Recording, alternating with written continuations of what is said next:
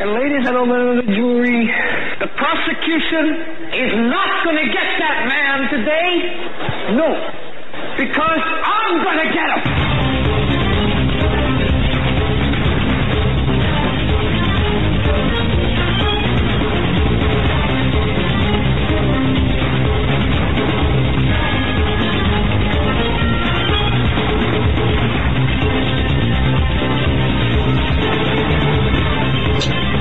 Hey, welcome to this episode of the Hagmann Report. We're coming to you live from our radio and television studios here at beautiful Northwest Pennsylvania, 7 to 10 p.m. Eastern Time, right here on the Global Star Radio Network, YouTube Live, as well as Blog Talk Radio. I want to just welcome everyone into our broadcast tonight. We get busy news day, of course. A number of things to get into tonight, but this is the day before that the Halloween, you know. And there's a lot of occult significance to today. There's a lot of just today and tomorrow.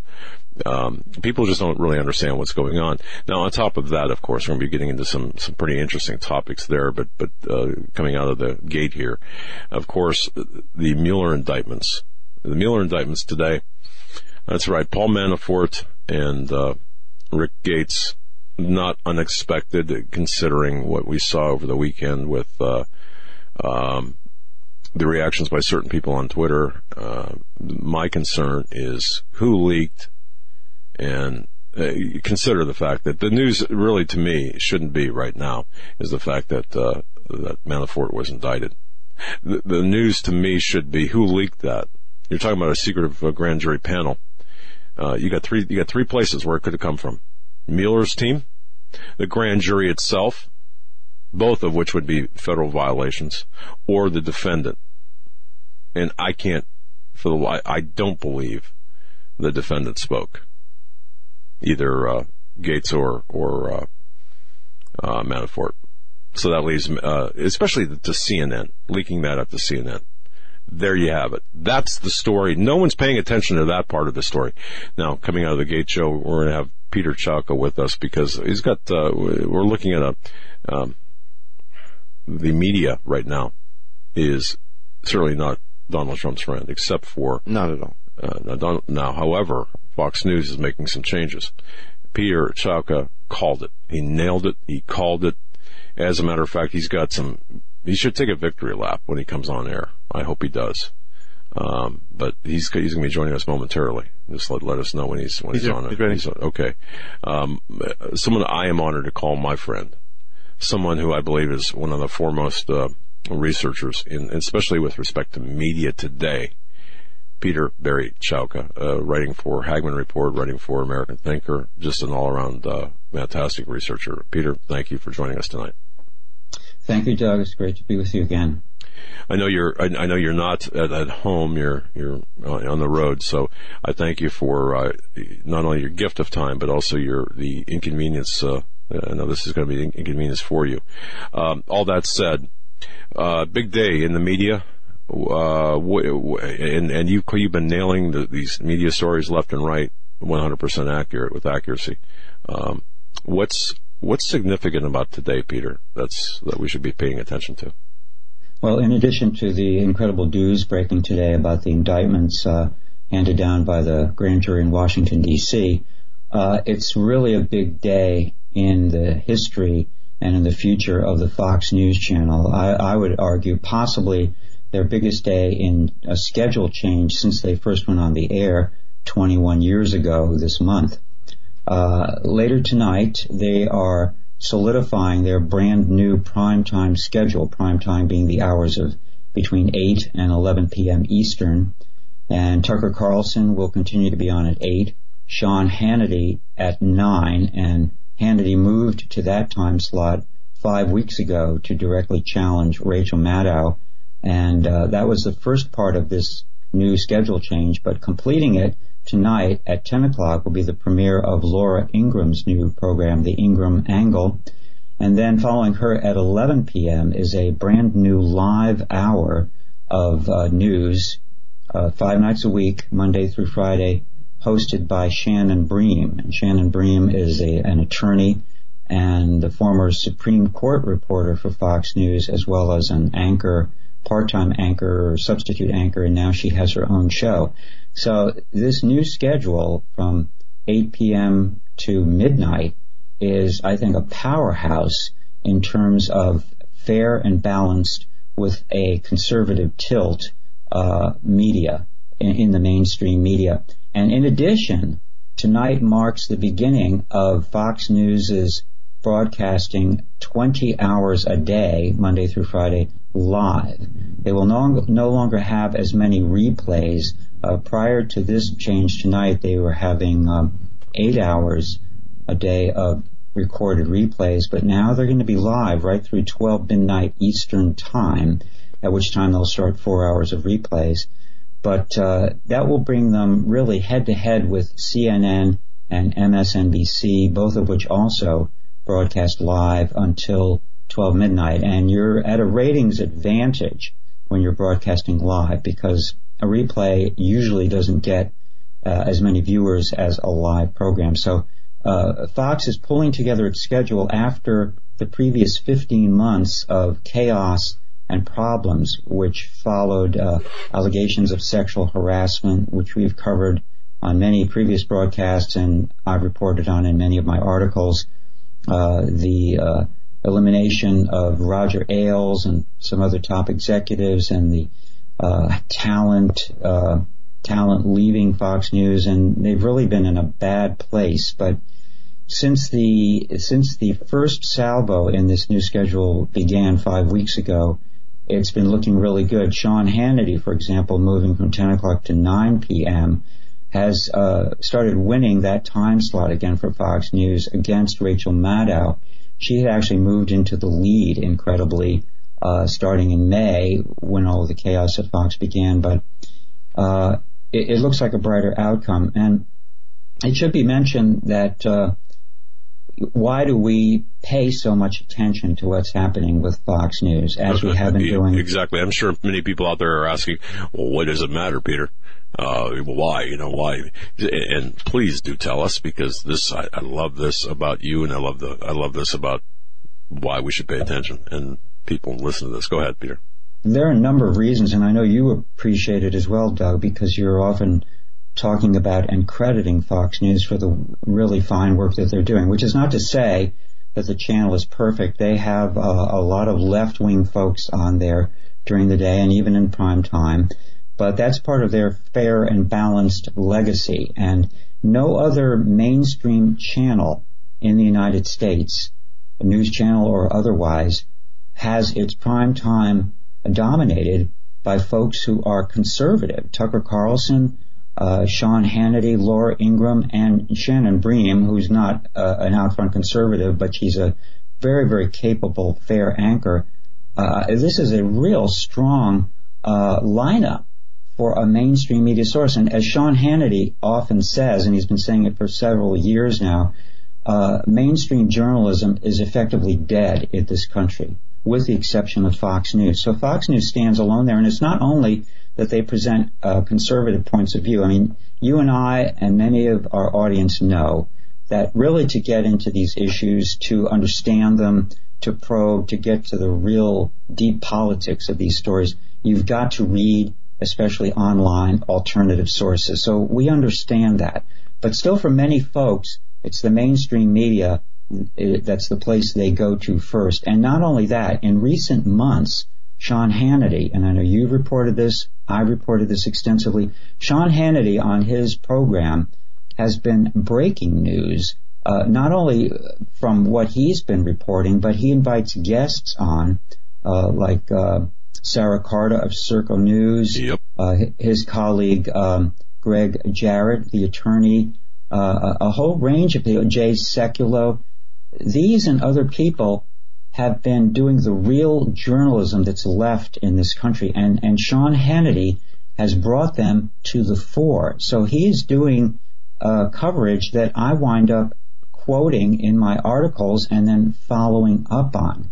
So he's to be given enormous credit. Some people are still stuck at looking at the Sean Hannity of the past when he was on with Alan Combs, a show that ended in January of 2009, and then Sean went out on his own. But he has grown with the times, and is really, in my opinion, doing exceptional work. So, yes, Fox News is not the be-all, end-all. They still have people on there like Juan Williams, and they seem to be bringing the Obama administration person Marie Harf into a more prominent role. And those things disturb me and concern me, but I wait for prime time, and even if they have left-wingers on there, they usually do themselves in, because Hannity, Carlson, Laura Ingraham, they've got the facts, and they're not afraid to speak their minds. So, well, I got a prediction for you, Peter.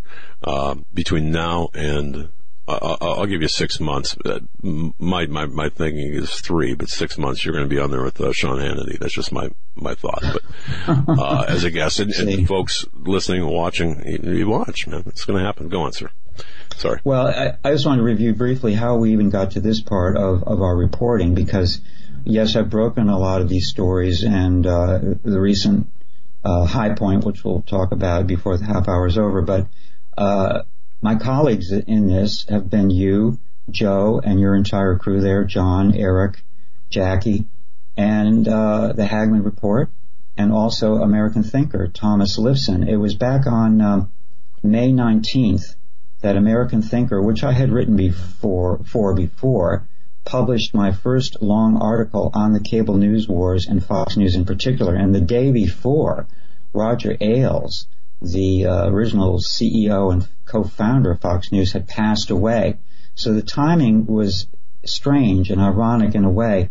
But that first article of mine, which pointed out the problems with Fox News and outlined the cable news wars, a surprise to me, went incredibly viral. It was picked up early on by Real Clear Politics, a very highly trafficked, mainstream, credible site. And over the next 7 days, my article was linked at the homepage of Real Clear Politics in as many as 3 places simultaneously. And it fell into a column as one of the 3 most read articles of that week. I was sharing that designation with Alan Dershowitz and another really famous writer. So I was scratching my head wondering how that even happened, but it was meant to be, and it got things off to a really strong start. So I stayed with that beat of the media, the cable wars, Fox News, as events were unfolding throughout the summer and right now into the fall. You know, as the media is intersecting with the resistance movement, so-called. I mean, virtually all other mainstream media, whether electronic or print now, is part of what was being called the resistance to the Trump presidency. They are out there to get Trump, and the studies at Harvard and elsewhere are proving this point with the completely lopsided negative coverage of the Trump administration by every mainstream media, with the exception of Fox News, which is running close to 50-50 pro and con of the Trump administration. So it's really the last vestige of anything passing for real journalism, that is Fox News. But as the spring and summer went on, I continued to report on the media, the cable wars, and I think I've done over 40 articles on that subject now. I've written about other things, of course, too, both for both American Thinker and the Hagmann Report. And I remember the day, June 6th, I actually get emotional when I think about it. June 6th, when we did our first show. And really, it was a really fabulous moment. It was. Hooking up with you guys. So, you're the man. You know, you're a major part of the picture of what we're trying to do. Well, Peter, look, you know, folks, we live this every day. Peter lives this every day. The resistance angle that we're talking about here, the fight, it's not just a 9-to-5 fight. It's not just a one article fight. It's a constant fight. And I feel your heart there, my man. I really do. And you've got a big heart and a lot of emotion, and deservedly so.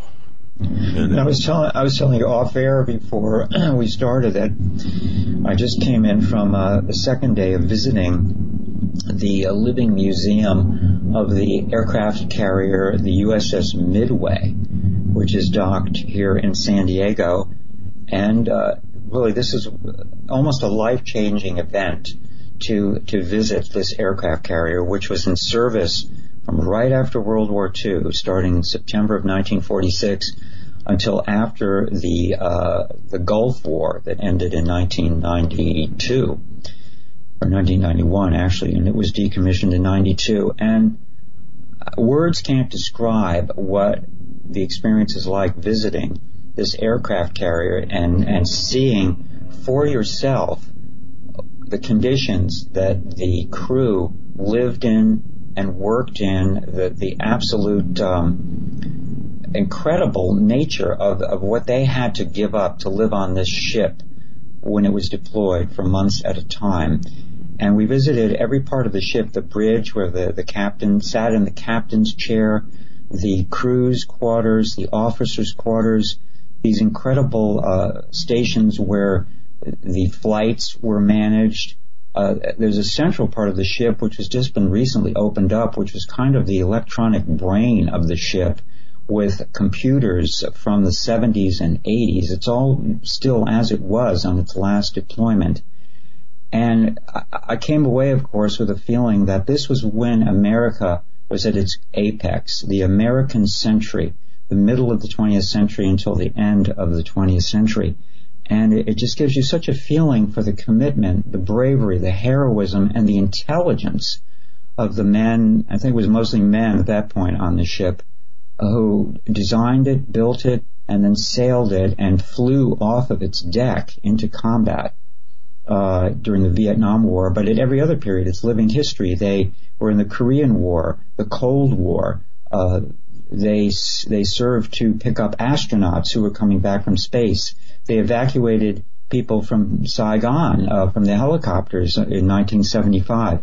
And finally, they deployed during the Gulf War of 1991. So it just, again, words can't describe it. But you know, I think what we're about, what I thought of when I'm walking along this ship on the flight deck is, what are we here for? We're here to help make America great again, right? And that's what this ship is all about. This ship is a living instance of when America was great, and I hope we can get back there, because we've got a lot of history behind us that should be propelling us into greatness once again. You know, and I'll tell you something, it's I can feel that emotion kind of going through you, and I can only imagine as you walk down all the history, the halls of history. It's just, and you're right, it's that sentiment, that American exceptionalism. It's what made us great, and we need that greatness back, because for 8 years we've been just being told, we were told that we were basically, you know, the scrapings of a shoe, and it was an 8-year apology tour across the world, and it's now it's time to regain that strong feeling. But Peter, I have to compliment you, and I don't know how many people out there, listeners and viewers out there, know this. Well, I'll just come around and say it, and we can go back and kind of dissect it. But the President of the United States actually recognized Peter Barry Chowka's work. That's right. President Donald Trump recognized Peter Barry Chowka's work, and through Sean Hannity. And I just want to say congratulations, because you deserve it. You want to tell people about that, because I think that's kind of exciting. Thank you, Doug. And yes, he recognized my work that was published at the Hagmann report. It was Sean Hannity who encouraged me to finally dip my toe into social media, which I'd been reluctant to do, and to sign up for a Twitter account, which I did at his recommendation 2 months ago. And he said, you know, I'll retweet you, Peter. That'll help. And he's been true to his word. When I write my articles, I tweet them. I tweet a link to it at Twitter, both American Thinker articles and the Hagmann version of the articles. And Sean has retweeted about 5 of my articles for both American Thinker and the Hagmann report, and they've gotten pretty good number of page views as a result, and have pumped up my Twitter followers.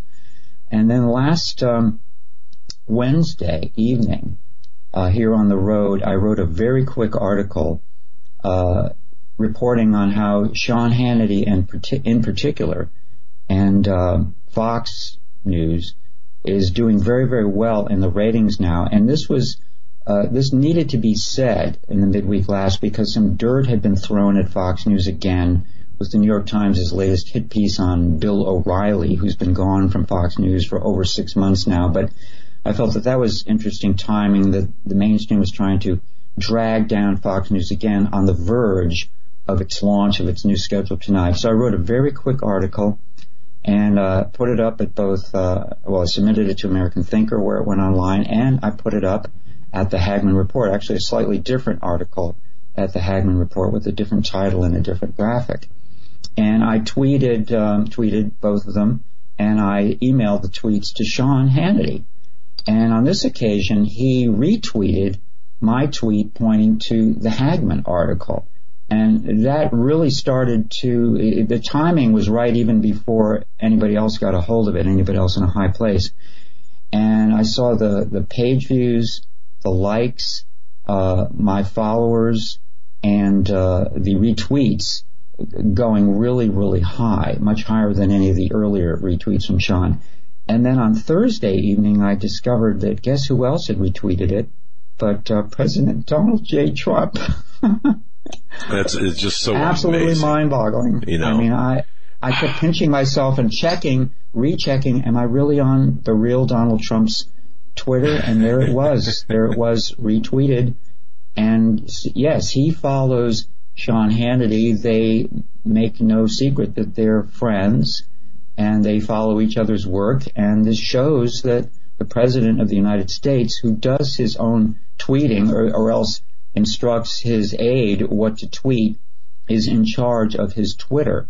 So he either read the article, possibly it's a short article, or he certainly saw it and retweeted it. And I mean, you know, this is like a dream come true. I mean, really, no matter who's the president, even if Barack Obama had retweeted an article of mine, I would have been happy on some level when somebody at that level recognizes your work. But I mean, in this case, it's the icing on the cake. So, but you know, credit is also needs to be paid to the Hagmann Report in this case, because you have provided the outlet and the venue for this work to reach an audience, and American Thinker as well, although in this occasion the Hagmann Report won out in the retweet, and I couldn't be happier about that, because you know, part of my agenda and mission now, working so closely with you guys for the last 4 or 5 months, is to work together so that we advance the cause together. And as we all hopefully rise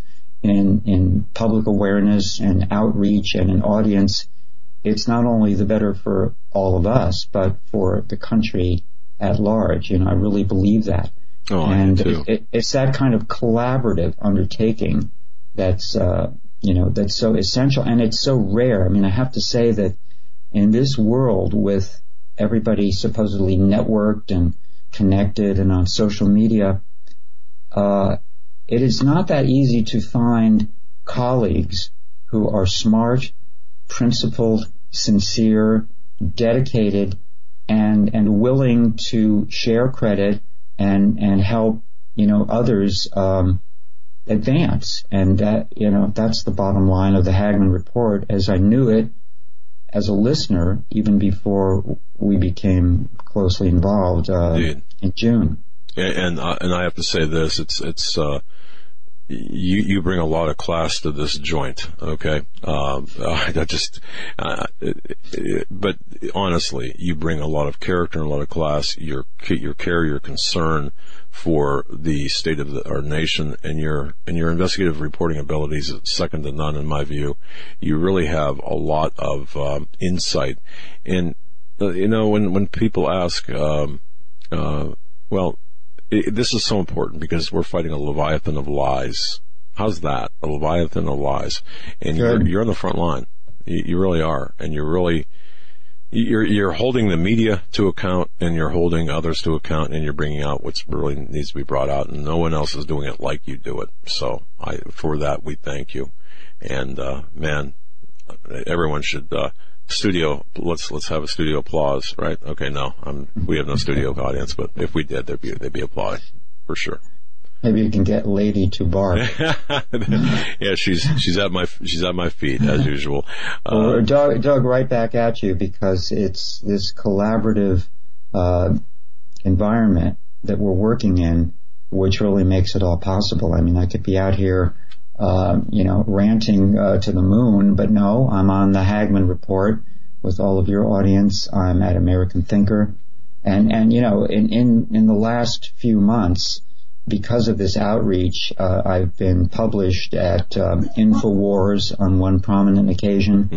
Mm-hmm. Pat Buchanan's website highlighted one of my articles on its front page, and it's still archived there. Real Clear Politics picked up an article. So, none of that would have been possible without the venue of American Thinker. Amen. And now rising quickly in the firmament, the Hagmann Report with all that you do. So this is why we got to stick together, brother. This is where it's at. That's right. This is why we got to stick together, and this is why your star is rising quickly as well. Peter, thank you so very much again for your gift of time. I know you're on the road. God bless you and yours, and thank you so much for sharing what you did tonight. Man, until next time, my friend, travel safe, okay? Absolutely. Thank you, Doug. God bless. Thanks, brother. Peter very Chowka. Follow Peter on Twitter at P. Chowka. Okay, you've got to do that. Follow him on Twitter. If you don't have a Twitter account, open one. Follow him. Get the word before everyone else gets it. That's Peter very Chowka. We're going to be right back after the network break. Stay right where you're at.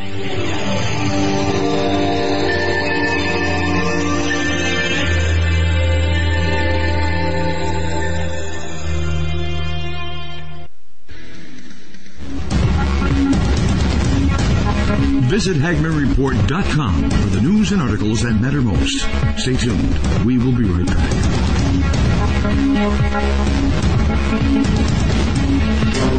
In a thrilling series of novels, T.C. Joseph takes us into the lives of three families who struggle to maintain normal lives in a world where conspiracy theory and Bible prophecy collide. T.C. Joseph's viewpoint of alternative history and understanding of prophetic events will change your view of the world and the events on our horizon. Kirkus Review states, readers of end times fiction will be hard-pressed to find it done more intriguingly than this. Extremely readable and fast-paced. Blue Wink Reviews boldly states, fans of Tim LaHaye's Left Behind series and Tom Perrotta's The Leftovers will find this thought-provoking series absolutely riveting.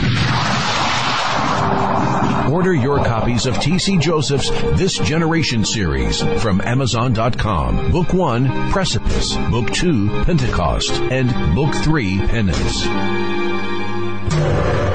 In these uncertain times, it makes sense to have a sustainable backup method to cook food and boil water. If your current plan includes using a fuel-burning stove or cooking over an open fire, then there's a much better way. The Minuteman Rocket Stove is a biomass-burning cooking stove that only requires small quantities of sticks and twigs for fuel. The Minuteman Stove is easy to use, smokeless, portable, powerful, and sustainable. For the finest in survival cooking stoves and fire starters made right here in the USA, go to MinutemanStove.com. That's MinutemanStove.com. You may never look at your city, town, or its people the same way ever again. Stained by Blood, a murder investigation based upon a true story by private investigator Douglas J. Hagmann. Using the character Mark Stiles, Hagmann takes you on a journey behind the scenes where the homicide becomes a secondary to an underworld of satanic ritual abuse, child abduction, and even mind-controlled experimentation. A world dismissed as conspiracy by those who want to keep its secrets hidden, exposing the dangers, denials, and deceptions. For 5 years, a brutal killer remained on the loose, free to kill again. As Mark struggles to navigate the maze of bizarre twists and untangle a web of deeply hidden secrets kept by some of the most powerful and influential people in this community and beyond. Stained by Blood. Order your copy of this engaging novel today at HagmannandHagmann.com and click on the link. Stained by Blood.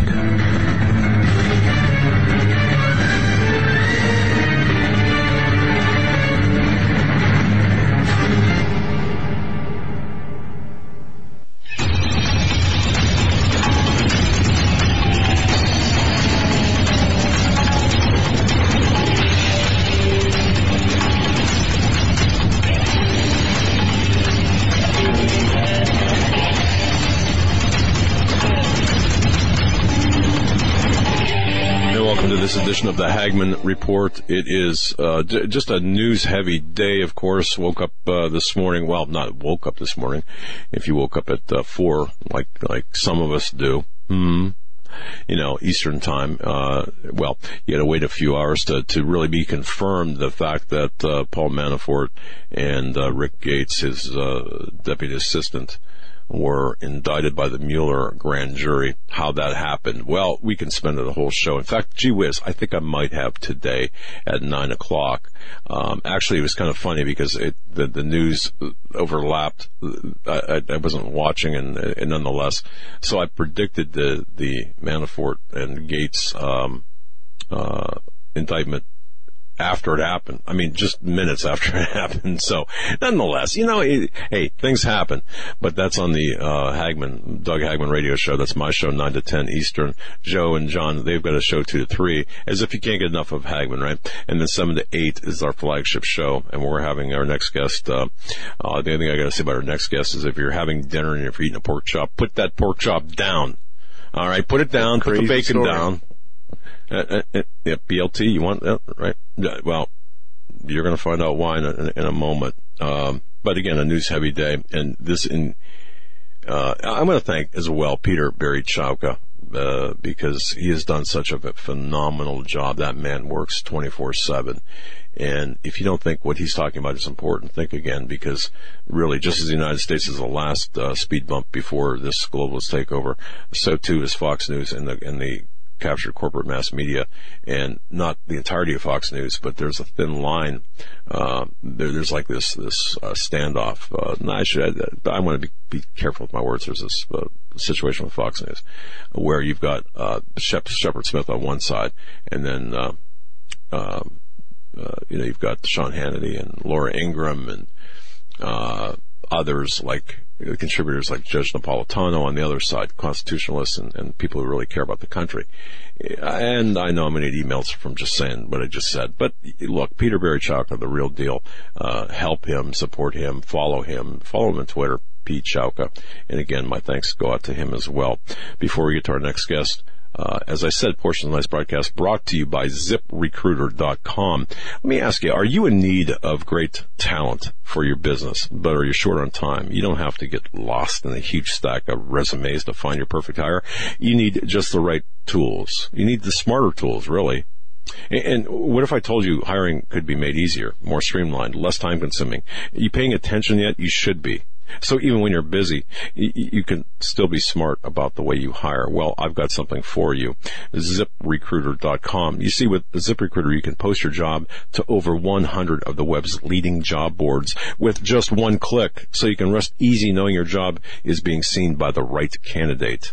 Then ZipRecruiter puts smart matching technology to work, actively notifying quality candidates about your job within minutes of posting, so you receive the best possible matches right away. That's why ZipRecruiter is different. And unlike other hiring sites, ZipRecruiter does not depend on the right candidates finding you. It finds them. You can even get a head start on the interview process by adding screening questions to your job post to help identify the most qualified candidates, so you don't have to waste time sorting through a stack of resumes to find the perfect fit. Let me tell you, that was my problem before, and we've used ZipRecruiter with great success. No wonder 80% of employers who post on ZipRecruiter get a quality candidate through the site in just one day. That's right. Listen to that. 80% employers who post on ZipRecruiter get a quality candidate through the site in just one day. And the easy-to-use ZipRecruiter dashboard lets you manage your hiring process from start to finish, all in one place. If I can do it, you can do it. ZipRecruiter is the smartest way to hire. Now, here's what you need to do. Find out today why ZipRecruiter has been used by growing businesses of all sizes and industries to find the most qualified job candidates with, right now, immediate results. Right now, listeners to the Hagmann Report, if you are hiring, if you own a small, medium, large business, it doesn't matter. Our listeners can post jobs on ZipRecruiter for free. That's right, free. Just go to ZipRecruiter.com/Hagmann. That's ZipRecruiter.com/Hagmann. One more time to try it for free. You're not going to find this anywhere else of this nature. One more time to try it for free. Go to ZipRecruiter.com/Hagmann. You're going to thank me later. You really will. ZipRecruiter.com/Hagmann. What a great way to find the best candidate for the job, your job. Now, we've had, again, a heavy news day. But let's take a little side venture here. We had Honeybee. Joe, we had Honeybee in the studio last week. Mm-hmm. And we talked about some really ugly stuff. There's so much ugly stuff going on out there. Look, Pizzagate's real, Pettigate's real. I don't care. Go ahead and censor us for saying that. If you believe that that's just nothing more than some artistic leanings of some eccentric individuals, then you know what? I can't help you. You're beyond help. Our next guest is going to be talking about a situation. In fact, if you haven't heard of it, you're going to need to hear about this. His name is David Hawkins. We're very fortunate to have him. He's a Cambridge educated, in fact, he's graduated first class honors degree in mechanical engineering from Cambridge University.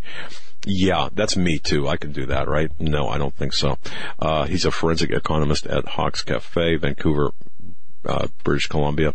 He is a co-founder of abledanger.org or associate of Field McConnell. He came to us via Field McConnell, and he's a forensic economist. His focus really is on forensic economics, for disaster analysis and virtual reality prototyping. Just something that I do on that. It's my hobby. Yeah, right. You think this guy's got it together? Absolutely, he does. He offers keynote speeches, workshops on or consultancy on the number of different projects. But having said all that, welcome David Hawkins to the program. Mr. Hawkins, thanks for joining us today. Well, hello, Douglas, and hello, Joe. Thank you very much for having me on the show. Oh, well, thanks for coming on, man. And David, we got your audio. It sounds great, but we need you to turn on the video camera. We don't have you on video, so we can see your shining face. Yes, well, I'm trying to, and there's a little camera with a bar across it, and I'm clicking on that, and I'm trying to accept it, but it won't accept my acceptance. Well, no. Yeah, so okay. some techie can tell me what I'm not doing right. Let's see. Sometimes it takes a minute or so, like 30 seconds when you click on that. It should be automatic, but I just went through this last week with mine. I'm not sure. But in the meantime, we'll work through it. Okay. All right. Well, Mr. Hawkins, it's a pleasure to have you with us. We asked you, I know John asked you to come on because you were front and center in a specific case. Oh, man, how many people have heard of the Robert Pickton case?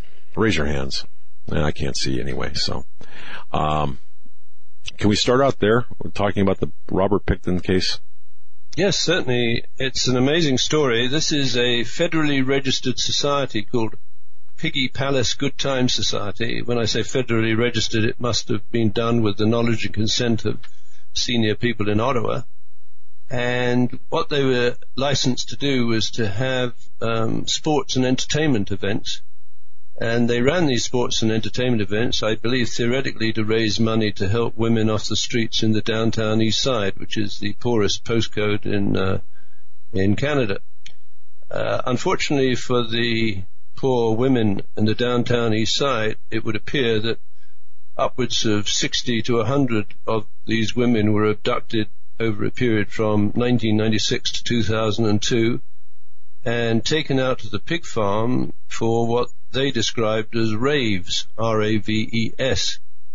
And essentially there would be audiences flown or bussed in from all over North America of up to 1,800 to 2,000. And just to give you a flavor, and I'm sorry if this is bad news, but I know a woman who knew her brother had gone out to the pig farm where these women were murdered, and a number of them were actually eaten in cannibal feasts. And the woman told me that her brother had said to her he would rather die or commit suicide than appear in a court as a witness to what he saw at the pig farm. So that gives you a flavor of the enormity of this crime, and it's been buried by multiple jurisdictions, if you will. And I said to myself when I heard about it, and I heard pretty early in the 90s, that those women deserve justice because whether they're prostitutes and First Nations people, they have as much a right to live as the wealthiest debutante in the Vancouver area.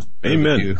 Amen. And that's what this is all about. And just to give people kind of a wide-angle view, it was from roughly 1978 to 2001. There was at least 65 women who disappeared from the downtown East Side District of Vancouver, as Mr. Hawkins had stated.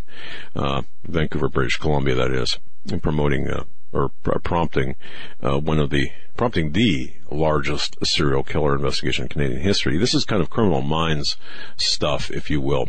And Robert Pickton was charged, by the way, with murdering 26 of the women, convicted on 6 charges, and in a jail cell conversation with an undercover police officer, if you can believe this, Pickton claimed to have murdered 49 women, and in fact he was sad.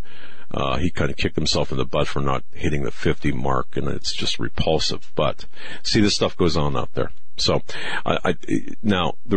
people might say, well, why talk about this? Well, there's a lot to learn from this, and you're right. One thing that you said, as investigators, it doesn't matter if a prostitute is killed or one of the highest society, person. It doesn't matter. It's a person, someone's daughter, someone's son, someone's brother, mother, sister, wife, aunt, uncle. It doesn't matter. It's a human being. And so you're absolutely right in this. So yes, great overview, by the way. Thank you. Now, I don't even know how to start this off because this is so heinous. How did you get involved in this? I mean, well, I suppose with my background, when I left Cambridge, I joined a French exploration company and traveled around the world, and they were very kind to give me some interesting, challenging work, and I became a troubleshooter and also helped put out oil fires on wells. I learned how to handle explosives, and my last job with them was I was coordinator of artificial intelligence and geoscience research in Richfield in Connecticut. So, I traveled the world not in the interests of solving crimes, but solving management problems or technical problems. And I found from my experience that when you have an issue, let's say a problem that appears to be in management, it's much more frequently a problem of people not doing what they should do rather than doing what they shouldn't do. Anyway, cut a long story short, when I arrived in British Columbia in 92, I smelt probably the most corrupt jurisdiction in the province of British Columbia and the country of Canada of anywhere I've worked. And I've worked in some pretty tough spots, including Nigeria and Indonesia, that perhaps at first blush people might say, well, they're pretty corrupt. But the kind of corruption I encountered, for example, in Nigeria was you might arrive at a roadblock because someone thinks you're driving on the wrong side of the road, and really all they want is a bit of money to let you through. But here, and I think this is true of many of these supposedly civilized countries like Canada and the United States and Australia, New Zealand, United Kingdom, is you don't see a physical roadblock. You actually run into a virtual roadblock.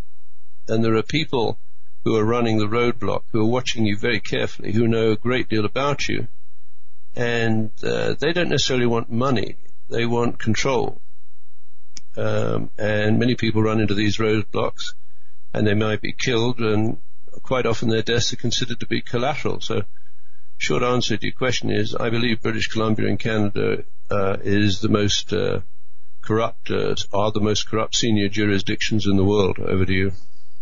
So you have a case here where nobody's willing to acknowledge that there was a serial killer working, and then you have, as you said, one of the most corrupt jurisdictions, local police jurisdictions that there is.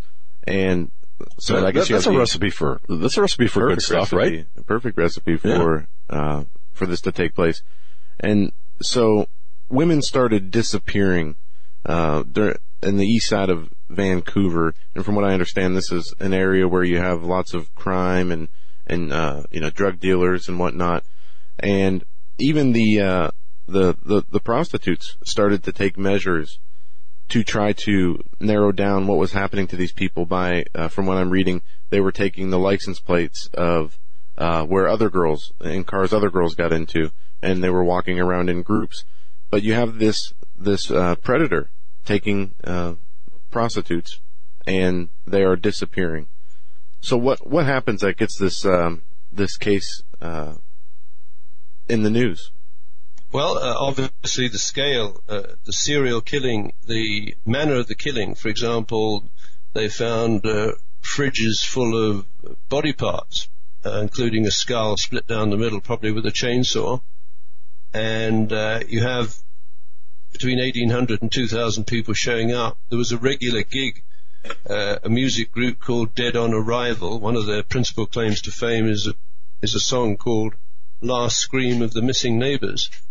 So you've got a monumental crime going on under the umbrella or jurisdiction of the federal government of Canada. It is after a federal registered society. There were, I believe, 6 trustees of this society, and I've often, in our conversations with Phil McConnell and so on, been telling people, with a crime on this scale, you don't go for murder one, because there's too many very, very frightened people involved. They're not going to tell you anything. With this kind of problem or crime, you need to go for wrongful death. So, for example, when those women went to perform in the shows with the music from Dead on Arrival, they were under a duty of care of the trustees of that society. So what should have happened, in my opinion, is the trustees, and I know the names of 3, the siblings, the Picton siblings, but there were 3 others whose names I haven't been able to find. They should have been sued for wrongful death and damages. And it's a bit like the OJ situation. They couldn't prove murder one because the glove didn't fit. Well, this clown, he'd obviously tightened up his hand so it wouldn't fit into the glove, which was wet or something. So I think his lawyer said, if the glove don't fit, you must acquit. So the family of Nicole Simpson's boyfriend went after him for wrongful death, and they won. Now, my point is, whether or not he paid up, I think it was a $30 million fee, the important thing is you get discovery, and it's a lower burden of proof. And with all of these incidents where we, claim it's terrorism or whatever, it's much better to go after people who have a duty of care for the victims and get discovery, and don't go through the criminal courts, go through the civil courts. Over to you. Okay, and that's an interesting point, because, and I'm going to toss it to Joe here in a second, what you bring up, because just to kind of go back a little bit, low priority victims, if there is such a thing, but that's, kind of what you're referencing. Then you've got the actual court process, the criminal court process, which is corrupt anyway at varying levels or all levels. And then you've got, so then the key here is the civil aspect to this, which leads to discovery, which leads to more of the truth than not. Okay, I'm getting that. And by the way, folks, our guest is David Hawkins, abledanger.org, talking in this conversation about the Picton, P-I-C-K-T-O-N case. Very interesting. Again, this gentleman's Cambridge educated and extremely well versed in this matter as well as other matters, but and how this overlaps into today. Go ahead, Joe, because I know you were coming out of the gate and I didn't disrupt you there. And maybe I'm jumping a little bit ahead, but as the the Vancouver police were continually asked about these missing people, and they were never able to prove if they were missing and moved away. Many of them were drug addicts and, as we said, prostitutes. So it does seem like they are given a lower priority than a case in the regular world, how that would look. But what's interesting here, and we've seen throughout so many investigations into serial killers, is how the police catch them. Usually is them making a mistake, or the police being very vigilant in their police work, and from a parking ticket to a busted taillight, you can see a serial killer and how they've been captured. The Vancouver police had similar opportunities, or I'm not sure if it's the Vancouver police, but this man Picton was arrested in 1997 after getting into an altercation with a woman trying to handcuff her. They got into a knife fight, and from what I'm reading, an orderly at the hospital found in Picton's pocket a key that fit the handcuffs that he tried to put on the woman's wrist, and he was arrested and charged with attempted murder. What happened to that initial case? It went nowhere, and what's intriguing is the Vancouver police and the RCMP allegedly went out to the pig farm to watch the performances, where the women would presumably strip up on a stage in front of an audience of up to 1,800 to 2,000 people. The problem, I think, for the Vancouver police and the RCMP Royal Canadian Mounted Police is as they went into this converted barn, apparently they'd spent over $1 million on turning it into a high-grade nightclub, they went past cameras, and their faces would have been recorded in the audience watching what happened to the women up on the stage, and subsequently by a piece of software known as demon face recognition software developed by a United Kingdom outsourcer called Serco. And if Americans think that they shouldn't have to worry about Serco, let me assure them they should, because Serco was given an outsource contract to run the United States National Visa Center. It now runs the United States Patent and Trademark Office. It runs the United States Defense Ammunition Center. It runs the Defense Red Switch Network for the National Command Authority. So you, with all due respect, in America, you've allowed a British outsourcer with a very unfortunate pedigree to infiltrate your government and effectively run very significant parts of the Department of Defense and the justice arm of the American government. What? No. Wait a second. Whoa, hold the phone. Say that again? Well, no, I mean, you don't have to say that again, but, so, wait a second. We outsourced the National Visa Center in 1994, when Hillary Clinton was First Lady and Christine Marcy, Field's sister, was the senior counsel for the detention and deportation program of the Immigration and Naturalization Service. So, America, I'm sorry to say, you've got a problem. Yeah. Hey, somebody pick up the white courtesy phone, will you? Okay. I didn't know that. My surprise is genuine. Oh my goodness. May I tell you, if I may, what Serco's name was before its initial public offering in 1988, which was arranged, I believe, by Serco's investment banker. Okay, I'm buckled by in. the name of Wilbur Ross. Wilbur Ross. Commerce Secretary. For Trump. Yeah, he's 25 years with N.M. Rothschild and Sons. Nice. Okay. So, in 1998, the name of this organization stopped being RCAGB 1929, and RCAGB, as you can imagine, is Radio Corporation of America, Great Britain, 1929. Back in 1929, it's a wholly owned subsidiary of Radio Corporation of America, which would have described itself back then as a radio patent monopoly company. Okay. So, unfortunately, you converted the Radio Corporation of America's subsidiary in the United Kingdom into Serco, and Serco continued to provide the Allies with, for example, the 4-minute warning system of a nuclear attack. Okay, that's a good thing to outsource. I mean, what the heck? I wish I could see myself on the camera, because I'd like to see my own expression. But anyway, please go ahead. Yeah, and by the way, folks, we're working on that. Thank you for helping us out and for supporting us. We're actually, now that's a whole nother story, but we actually have to get another piece of equipment to actually feed. Our loopback system is down, so we apologize.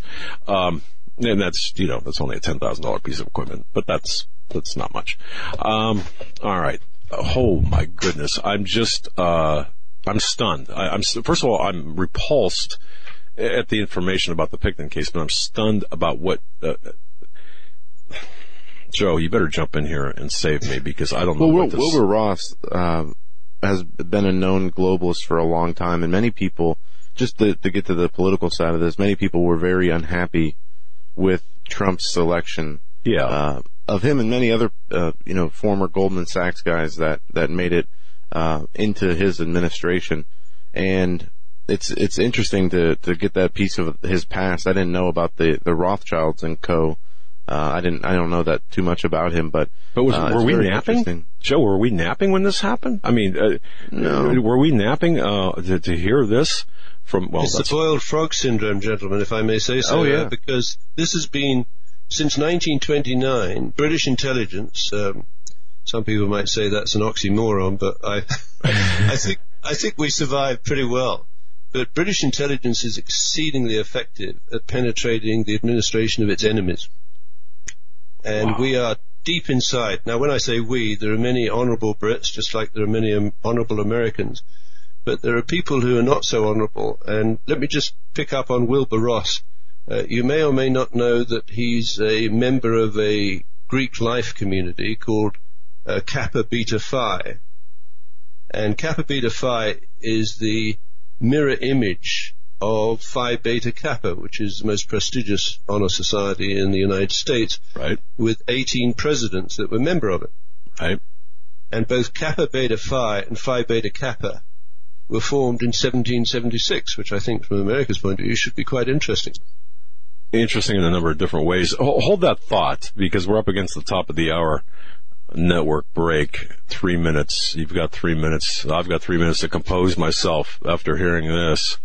More on the other side with our very special guest, David Hawkins, abledanger.org. This man, friends of Phil McConnell. Yeah. And he's been a guest on our show a few times, and the audience I have to get some oxygen. Wants him to come back, and we're going to continue to get into the Picton case. Yeah.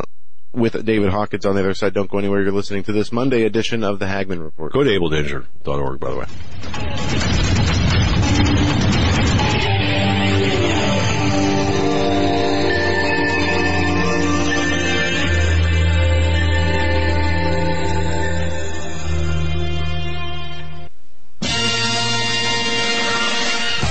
Greennovative. Go to HagmannReport.com. Click on the link to Greennovative. What Greennovative is, it's a small company in Florida.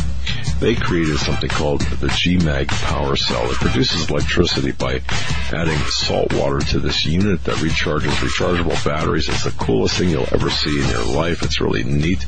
Really a super device. All right, you need just 2 teaspoons of ordinary table salt, a little water, but bang, you're charging your rechargeable batteries. Super GMAG chargeable is affordable, it's lightweight, weighs about 8 ounces, it's durable, it's EMP proof, and it's environmentally friendly. That it is. It'll provide safe and convenient power for recharging 6 AA batteries off the grid when other power sources aren't available, anywhere, anytime, in any weather, day or night. Go to greennovative.com. That's greennovative.com. Folks, in these uncertain times, it just makes sense to have a sustainable backup method for accomplishing one of life's most important tasks, and that's preparing food. This is the way to go. There is nothing better than a Minuteman rocket stove from MinutemanStove.com. We all need a way to cook and a method to process water. I mean, think about it. Think about the many things that could happen to you. A Minuteman rocket stove can provide your family or group the perfect solution. It's small, lightweight, wood-burning, and every bit as powerful as a kitchen stove. It's smokeless, fully self-contained for clean storage and transport. Because it's so efficient, it cuts down on your wood gathering and processing chores to a tenth what would be required if cooking the old-fashioned way over an open fire. So don't rely on gas or fuel stoves. Prepare your family, prepare for yourself. Order a Minuteman rocket stove today. It's going to make bad times much better. Folks, MinutemanStove.com, MinutemanStove.com. Need I say more? You should have a Minuteman, the survival stove in an ammo can. For investors, timberland has become the symbol of safety. Global tropical timber demand continues to surge as the world's population increases. The need for managed, sustainable timber production forests has never been greater. When stock markets crash, trees keep growing. Direct ownership of fully managed tropical timberland acreage is now available to accredited investors. Prime, valuable hardwood groves close to the beautiful Costa Rican border generate and maintain superior long-term wealth. Consider visiting our forest plantations. Qualified accredited investors should go to PreciousTimberProfits.com or dial 855-888-6288 for more information. Call 855-888-6288 or visit PreciousTimberProfits.com. PreciouSTimberProfits.com. This announcement does not constitute either an offer to sell securities or a solicitation of an offer to purchase. Offering made by prospectus only. 855-888-6288, PreciouSTimberProfits.com. Precious Timber Profits.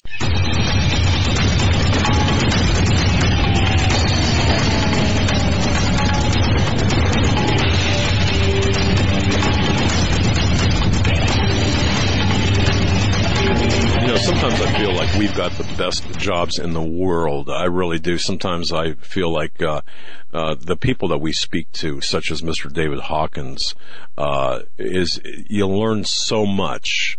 And I want to thank Mr. David Hawkins for his gift of time to appear tonight on the Hagmann Report. Again, though, with that greatest feeling in the world comes the weight of the news. And so from Robert Pickton and the case, from the Robert Pickton case of carnage and the Vancouver cluster, to through the present day, Mr. Hawkins is going to continue to walk us through some events that you're going to have to pay really close attention to. His website, by the way, is abledanger.org, abledanger.org. No awe between able and danger. It's just abledanger.org. Somebody sent me an email saying, do I put an awe in between? Abledanger.org is the website. Mr. Hawkins, you got to continue. Just all right. And if I may just mention, it's Abel as in Cain and Abel, because Cain killed Abel.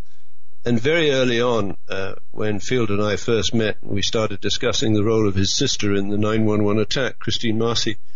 And Field started on a book, and we were debating whether to call it Brother Cain and Sister Abel, or Brother Abel and Sister Cain. And I said to Field, well, you've really got the choice. Either your sister's going to kill you or you're going to kill her. So I suggest we go Brother Cain and Sister Abel. But anyway, so it's abeldanger.org. Now, so back to Christine Marcy and Stephen Paddock. So in 1978, he stops now. The interesting thing about letter carriers for the United States Postal Service is that we need to remember that there were anthrax spores distributed through letters after the 9/11 attack had not succeeded.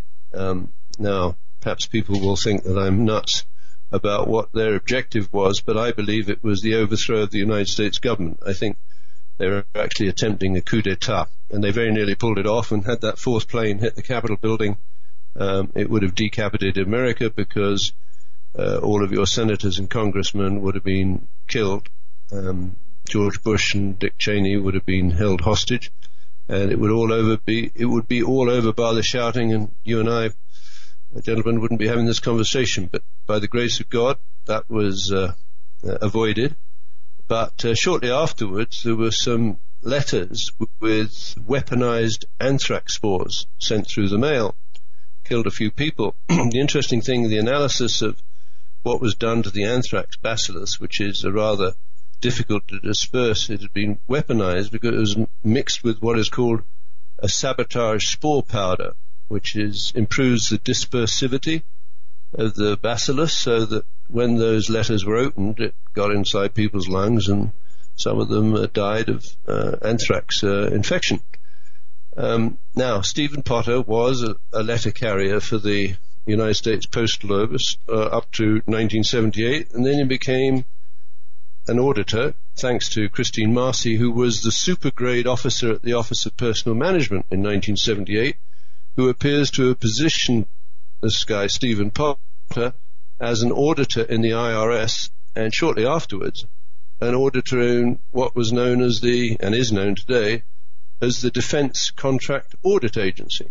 Now, defense contracts in the United States are notoriously corrupt. There's huge amounts of money swilling around, for $10,000 coffee machines, etc., in the major defense projects handled by, let's say, Boeing, Northrop Grumman, Raytheon, and Lockheed Martin. And there's a great opportunity, and Christine Marcy understands that extremely well, to capture what is known as the mentor-protege program, and subvert that program by making sure that a huge amounts of money is diverted from the mentor into the hands of what they are known as the small business 8A companies. Now, to be the owner of a small business 8A company receiving loan guarantees and contracts from Boeing, you need to be deemed to be disadvantaged by virtue of sex, race, and creed. So sometimes slightly tongue-in-cheek, I tell Field, who's, as far as I'm aware, a two-legged heterosexual white man, that he doesn't stand a chance in getting contracts through his sister because he's not a black one-legged lesbian. And I've got nothing against black one-legged lesbians. In fact, I don't know any. But that's the kind of criteria that the Small Business Administration has been operating since 1954. So we're cracking up here, by the way. I love that. Okay. Wow. Is that being? I hope it's not being sexist. It's my British sense of humor. No, you're exactly right. You're exactly right, and you're colorfully correct, by the way. So, good. I love not politically correct, but colorfully correct. That's right. Now, so Field's sister in 1993 or so, she was senior counsel for the Detention and Deportation Program of the Immigration and Naturalization Service, and far as I'm aware, she was sitting at a table with Janet Reno and various other characters discussing how to respond to the Waco situation. And I believe, I can't prove it, and one day we'll have this woman in court, so we'll be able to ask her. I believe she told Janet Reno, in answer to the question from Janet Reno, give me a reason not to do this. I believe Christine Marcy, Field's sister, said, they're beating the children. And they went in, these appalling human beings, with paramilitaries and flamethrowers, and basically shot up and firebombed the Waco, the compound of the Branch Davidians, and killed about 72 people. And I choose to ask Americans from a demographic point of view, given about 66 Brits were killed in the World Trade Center attacks of 9/11 out of about 3,000 people, 60, I think that's about, 5% or whatever. How many young black British men would have been killed in that raid in the Branch Davidian compound, given that there were 72 casualties, mainly the others being women and children? And the answer is quite astonishing. There were 24 young black British men in that compound. I didn't know that. And that's an extraordinary demographic, because you might expect to find one or two, or whatever. Right. And I think that Branch Davidian compound and these initiation ceremonies, like at Bohemian Grove and the Greek life societies, they are putting the neophytes or the disciples or whatever it is through sexually deviant or pedophile oath-taking ceremonies and taking photographs of them. And of course, the custodian of those images effectively owns those individuals, young men and young women, I would say, for the rest of their lives. I've seen that. And if you take some of these Greek life societies at various universities, for example, Stephen Paddock's at the California State University, Northridge, if you look at the Greek life societies there, I believe just recently they've banned all pledging activities because about 3 young people have been killed or murdered or died during those pledging ceremonies. And this is a huge problem for communities, colleges and universities, because in many cases the alumni of those colleges who are members of those Greek life societies donate very generously to the college and are outstanding public citizens.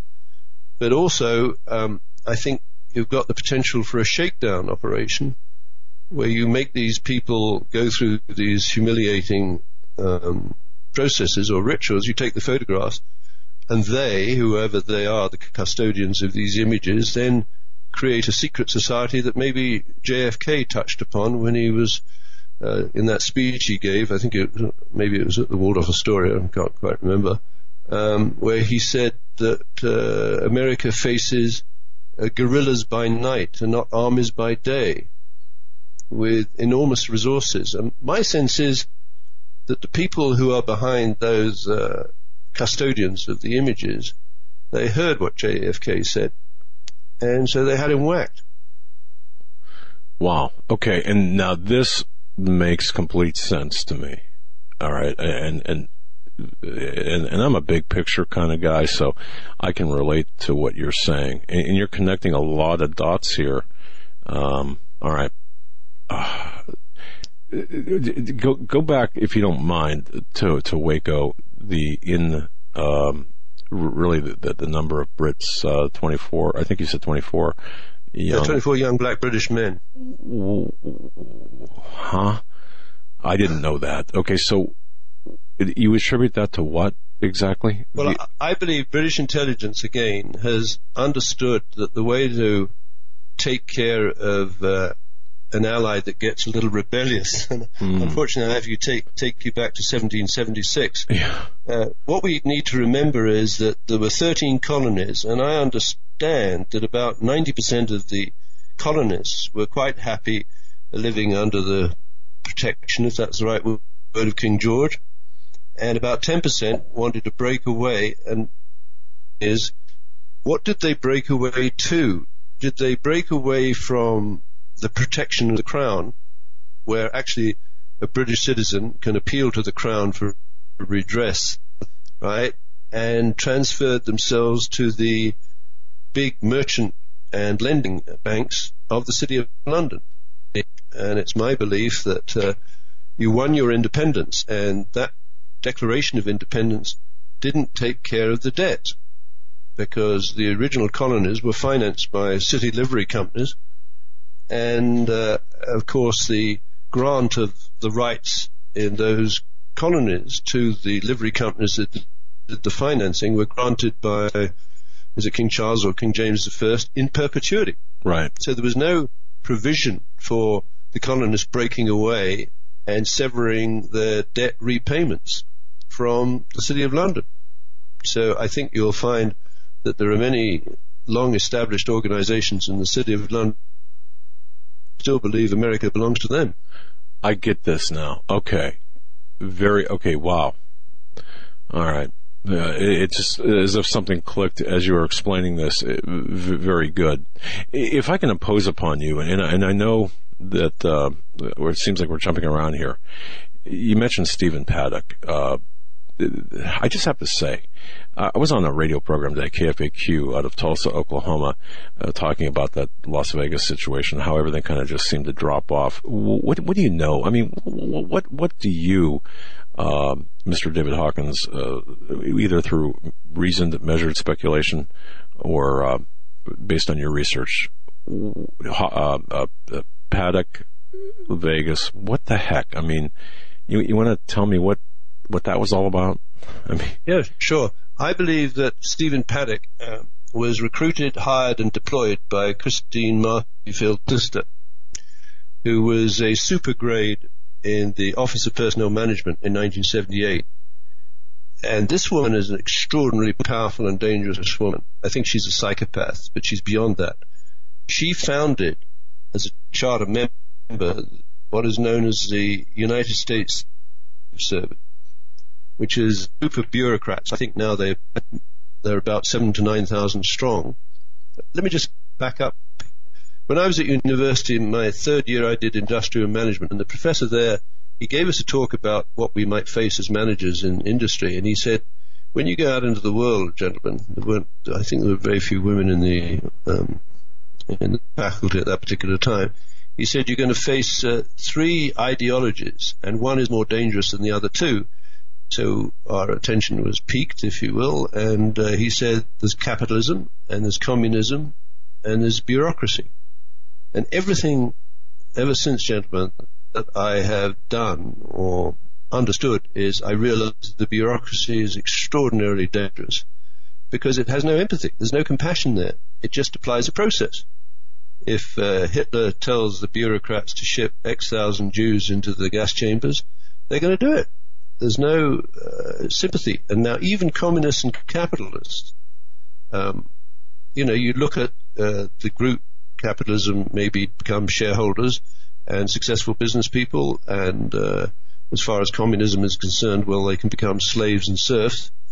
But bureaucracies are very dangerous. So when this woman in 1978 appears to have recruited Stephen Paddock, she put him through an audit as auditor of the IRS. Well, that gives him a huge amount of power and insights into how to track people, and ultimately, if they're hiding taxes, get them arrested and lock them up. See, and of course, Al Capone was taken down, as I understand it, on a tax cheating issue. And then with the Defense Contract Audit Agency, he would know how to deploy these 8A protege companies underneath the big defense contractors like Raytheon and Boeing and Northrop Grumman and Lockheed Martin. So, for example, on 911, what I think happened is that Serco, this outsourcing company from the UK, it flicked what is known as the red switch. And there's technology called the Defense Red Switch Network, where the terminal, you can recognize it on pictures in 2009 on Obama's desk. And shortly afterwards, the next picture is the IST-2 terminal, which normally would connect the chairman of the Joint Chiefs of Staff and the flag officers in the Army, Navy, Air Force, and Marine Corps with the President of the United States, the Commander-in-Chief.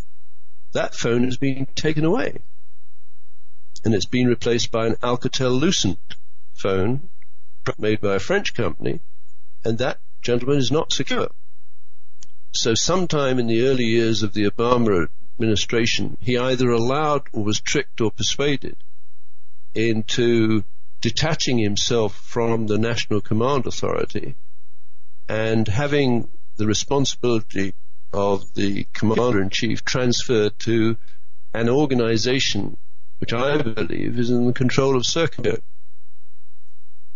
So the implications of this are huge, because this could have been done by expert economist or business administrator like Stephen Paddock, because he knows intimately how the IRS, the Defense Contractor Audit Agency, and the Post Office, the United States Post Office, operate. And he could launch what in espionage terms is called, or he and his friends, what's called a man-in-the-middle attack on the United States National Command Authority. So when he shows up at that hotel, the Mandalay Bay Hotel and Casino, here's what I think happened. I think he booked, or he had his room booked for him, or it was a double room. The bellhops in the hotel were persuaded to carry up 10,000 rounds of ammunition, and I think 23 guns, semi-automatics, that had bump stock modification, so they could actually fire as automatics. And I think very early on in the game, possibly the day before, he was murdered. But now they had a sniper's nest to die for inside those two rooms, with cameras looking down the hallway. And when this security guy called Campos came down the hallway, they fired 200 bullets through the door. Well, this is heavy-duty ammunition, and I'm told by experts there wouldn't be much left of the door, right, if that was so. It didn't kill Campos. In fact, he was hit in the leg. Immediately, he presumably tries to call the cavalry. And inside the hotel, there are already Las Vegas police and armed security from the hotel. And I think they didn't show up till about 75 minutes later, by which time I would guess someone perhaps dressed as hotel security inside the room shot up the people in the Harvest Festival. Apparently there was around 9 minutes of continuous firing to kill the people there. And then, as far as I know, they could have gone down the service elevator dressed as hotel security people and merged with the group that then raided the hotel room. But, okay, Mr. Hawkins, let me ask you a question. to what end? What was the motive for everything that happened there? Let's take what you said as that's as good as explanation as any that I've heard. What would be the motive? Well, now this is a fascinating issue because to do that, I think we need to go back and look at the big picture. J. Edgar Hoover said the individual is handicapped by coming face to face with a conspiracy so monstrous he cannot believe it exists. David Rockefeller, bless him, I think he died after receiving his 7th heart transplant from his personal retinue of surgeons. The old bastard, really, he should have gone with, I think, for the first, but I think he died at 102 or something like that. And at a Bilderberg meeting, he said, the world is ready to move to a supranational government of world bankers and an intellectual elite. I think there's the motive. Right. I think there are people who, for whatever reason, have allowed themselves or been seduced by the idea of the power and the wealth. They've sworn an oath of the most despicable nature and been photographed, and they're now in, let's say, a network of Greek life societies and Bohemian Grovists, etc. They're rubbing shoulders with immensely wealthy people that are billionaires, but actually they're all trapped, they all hate each other, but there's nowhere to appeal to. Now I think Phil McConnell is a God-fearing gentleman. I think you two gentlemen are the same. I mean, it would be nice to think they could appeal to the indulgence or the forgiveness of God and fess up, because living as they do, I think, must be hell. One would, unless you're, I suppose, unless you're a psychopath or a sociopath by diagnosis. Yeah, I would think. Okay. Wow. So, if I may just mention about some interesting members of the Greek life societies. You see, George Bush Sr. and Bill Clinton are both members of Phi Beta Kappa, which is the very prestigious honor society. But I believe Clinton got that membership in 1968 before going as a Rhodes Scholar to Oxford. Well, he was kicked out of Oxford for rape and drug dealing. And his next stop was Moscow in 1969. Bill Clinton, a Phi Beta Kappa member, sent the chairman of the Joint Chiefs of Staff, John Shalikashvili, to Beijing in 1997 to give a talk to the People's Liberation Army University in Beijing. And it may have been scrubbed, but the transcript of the address given by Shalikashvili to the communist generals was, at the end, he said, I have been instructed by my president to leave behind details of all of America's weapons programs. So I'm saying, well, why didn't, when this guy get back, you line up Bill Clinton and Shalikashvili up against the wall and shoot him for treason? Because the Chinese have made huge progress through stealing American weapons. Well, they didn't even have to steal them because Clinton gave them away. That's right. Laurel, among others, Charlie Treat. Remember that whole process back in the 90s. Yeah, you're right. Okay. Wow. All right. So I think the motive is to move to a supranational government of, now world bankers, that's a very interesting term. Serco, which is, the company that I sort of introduced on this, it has a number of very interesting shareholders, including major banks and a few countries, and some very interesting pension funds. Now, Serco had a meeting of shareholders on the 47th floor of the North Tower on the morning of 9/11, which must have been quite I don't know if that's the right word, electrifying meeting, given what was about to happen. But those shareholders would have included the representatives from the government of Saudi Arabia, the government of the United Kingdom, the government of Singapore. Well, if, as is alleged, Saudi Arabia was behind it, the attack, and I think they partially funded it, but not fully understanding what they were doing, is it would have been kind of interesting for the FBI under Director Robert Mueller at the time to haul in all of the representatives of Serco at that shareholders meeting on the 47th floor. Now, other shareholders include Goldman Sachs and 9 so-called global custodians, banks like JP Morgan, Hong Kong and Shanghai Bank Corporation and so on, with $81 trillion of assets under management. And then the 2 pension funds are very interesting because the pension funds included the Teachers Insurance Annuity Association, which presumably would pay retirement benefits to people like Bill Clinton and Hillary Clinton, both were on faculty, Barack Obama, who taught at the University of Chicago, Michelle Obama, who was on the board of university hospitals in Chicago. And so you've got the intellectual elite, and I may be stepping out of line here, but I think I'm ready to go into court with Phil McConnell and extend that claim. I don't think it's an intellectual elite, gentlemen. I think it's a pedophile elite. And I agree with you on that. And I love how that, I don't know how you did it, but you just wrapped that up with a bow. David Hawkins, we've reached our time together. Would you please come back? Would you consider coming back and joining us again? Because it's a pleasure, to be an honor. Oh man, I'm tongue-tied, as more than usual. Okay, so to save the emails, David Hawkins was our guest. AbleDanger.org is his website.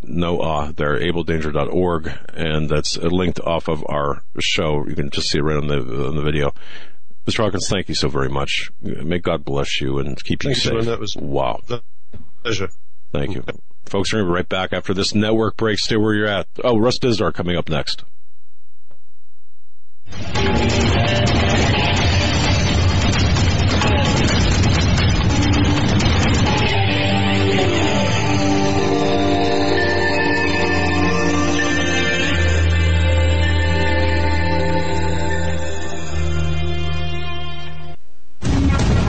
Visit HagmannReport.com for the news and articles that matter most.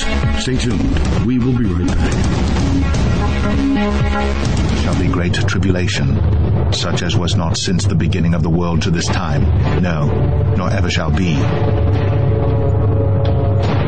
Folks, I want to direct your attention to masterpreps.com. Masterpreps.com. Wow. Masterpreps.com, the sponsor of our show, masterpreps.com. That's masterpreps.com. Take a visit there. High quality items, made in America items. I mean, anything, everything you could possibly want, from cooking utensils, cooking frying pans. I mean, it'll blow you away. Absolutely. Eric said, it's insane. I mean, wow. Look at the products.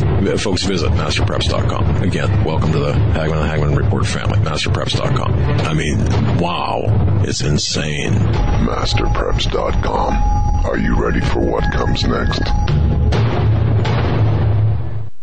Hi, I'm Grace Gonzalez from Train Close in the Woods. We are an American family-owned company founded and built on skills and knowledge gained from responding to 18 major disasters in the U.S. and around the world. We found that most people don't have enough food and water to survive, let alone any medicinals to save their life. We're offering 25% off our must-have American Heritage Armies kit. It contains 12 homeopathic armies, a booklet that goes over everything in your kit, and our brand new book, Major Disasters Lessons Learned. Just enter coupon code Hagmann. In life or a disaster, you must be able to take care of yourself. You may not be a medical doctor, and your grandmother and your great-grandmother probably weren't either, but they still knew how to minister to their family's health issues, and so can you. Check out our American Heritage Armies kit at www.traincloseinwoods.com. Your life may depend on it.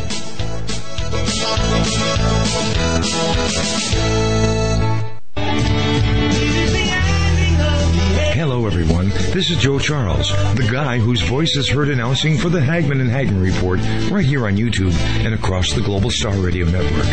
There have been many people wondering whose music is being played during those breaks. Well, you guessed it. And we're very pleased to announce that all that music and 11 brand new songs from the CD New Jerusalem is set for release on April 10th for download on iTunes. That means you can help support my ministry and be blessed by this awesome, inspiring recording. I have been fortunate to work with some phenomenal musicians from around the world that helped us put this recording together in the studio. Simply go to joecharlesmusic.com and click on the iTunes link. Or, if you'd rather have a CD, we'll send one right out to you. Just leave me your email and we'll get right back to you. And thanks to Doug and Joe Hagmann for making this all possible. God bless.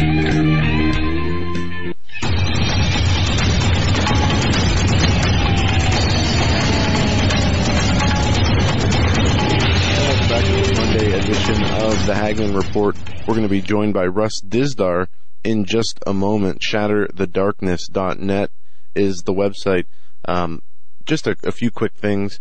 A lot going on in the world of news. You have the mainstream media showing their bias as they have been reporting on this Paul Manafort story for the last 3 days with excitement, and continue to ignore the other things going on, specifically the scandals going on in the world of Hillary Clinton and the DNC and Obama administration.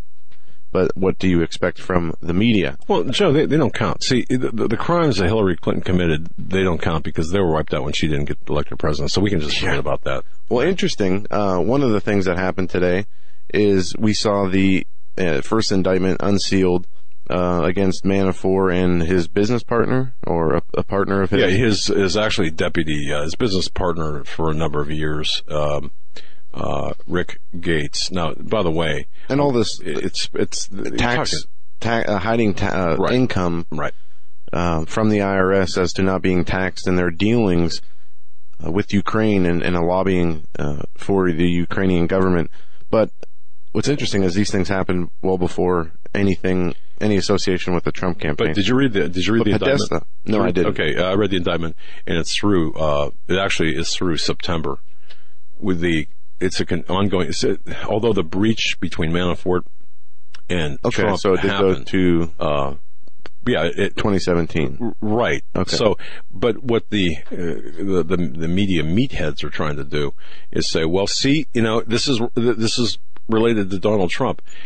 But let me tell you something. You have and I've seen this. You have a grand jury down your throat or up your, wazoo. All right. They're going to indict you. Look, I don't care if your name is Joe Schmo. They're going to indict you. Trust me. They're going to indict you regardless. I can guarantee you that's going to happen. Joe, go ahead.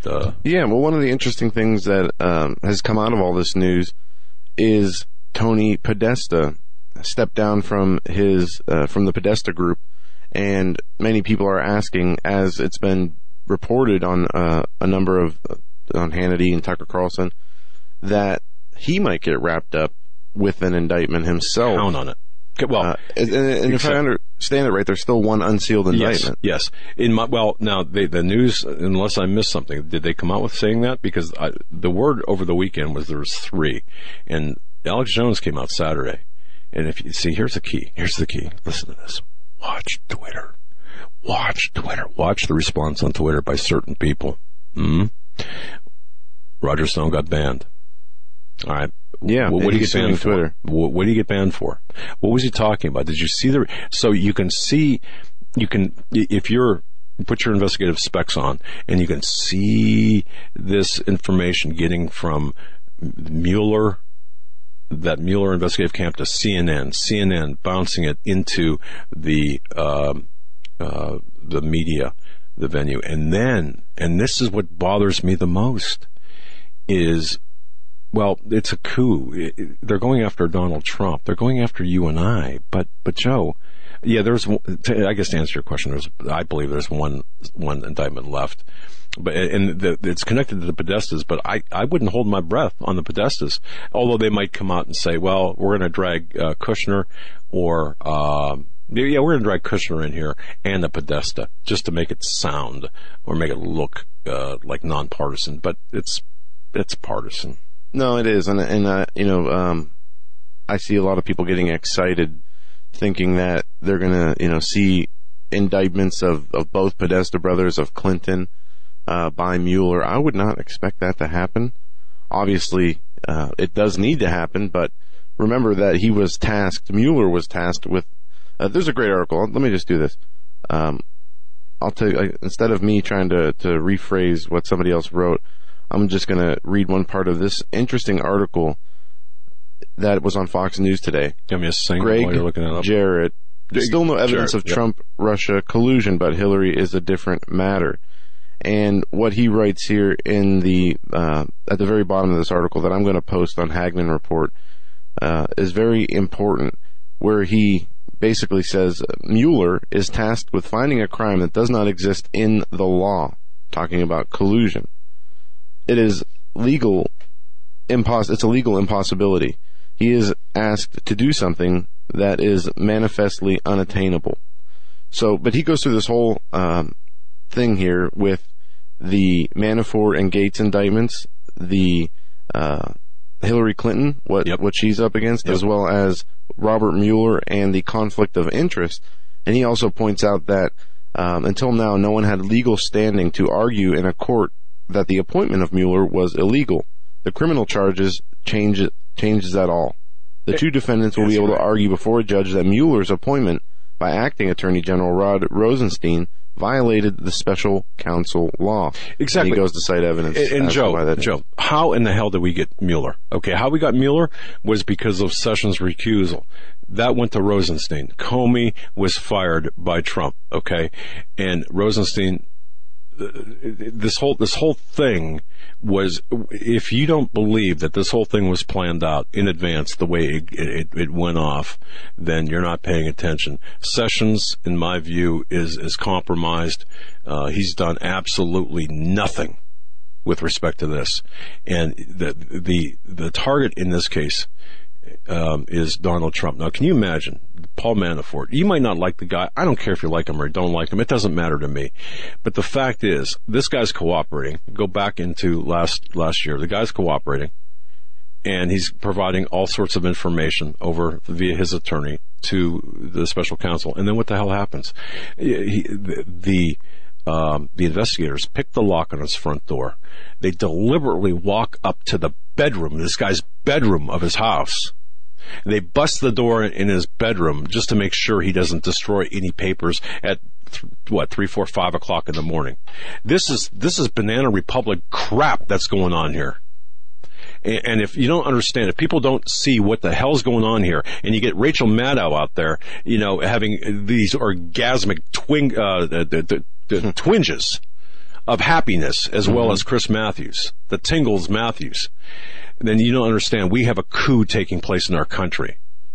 And I talked about this. And on Twitter, by the way, on my personal Twitter, I've got the panels where the laws that were broken by Hillary, Diane Rodham Clinton are laid out.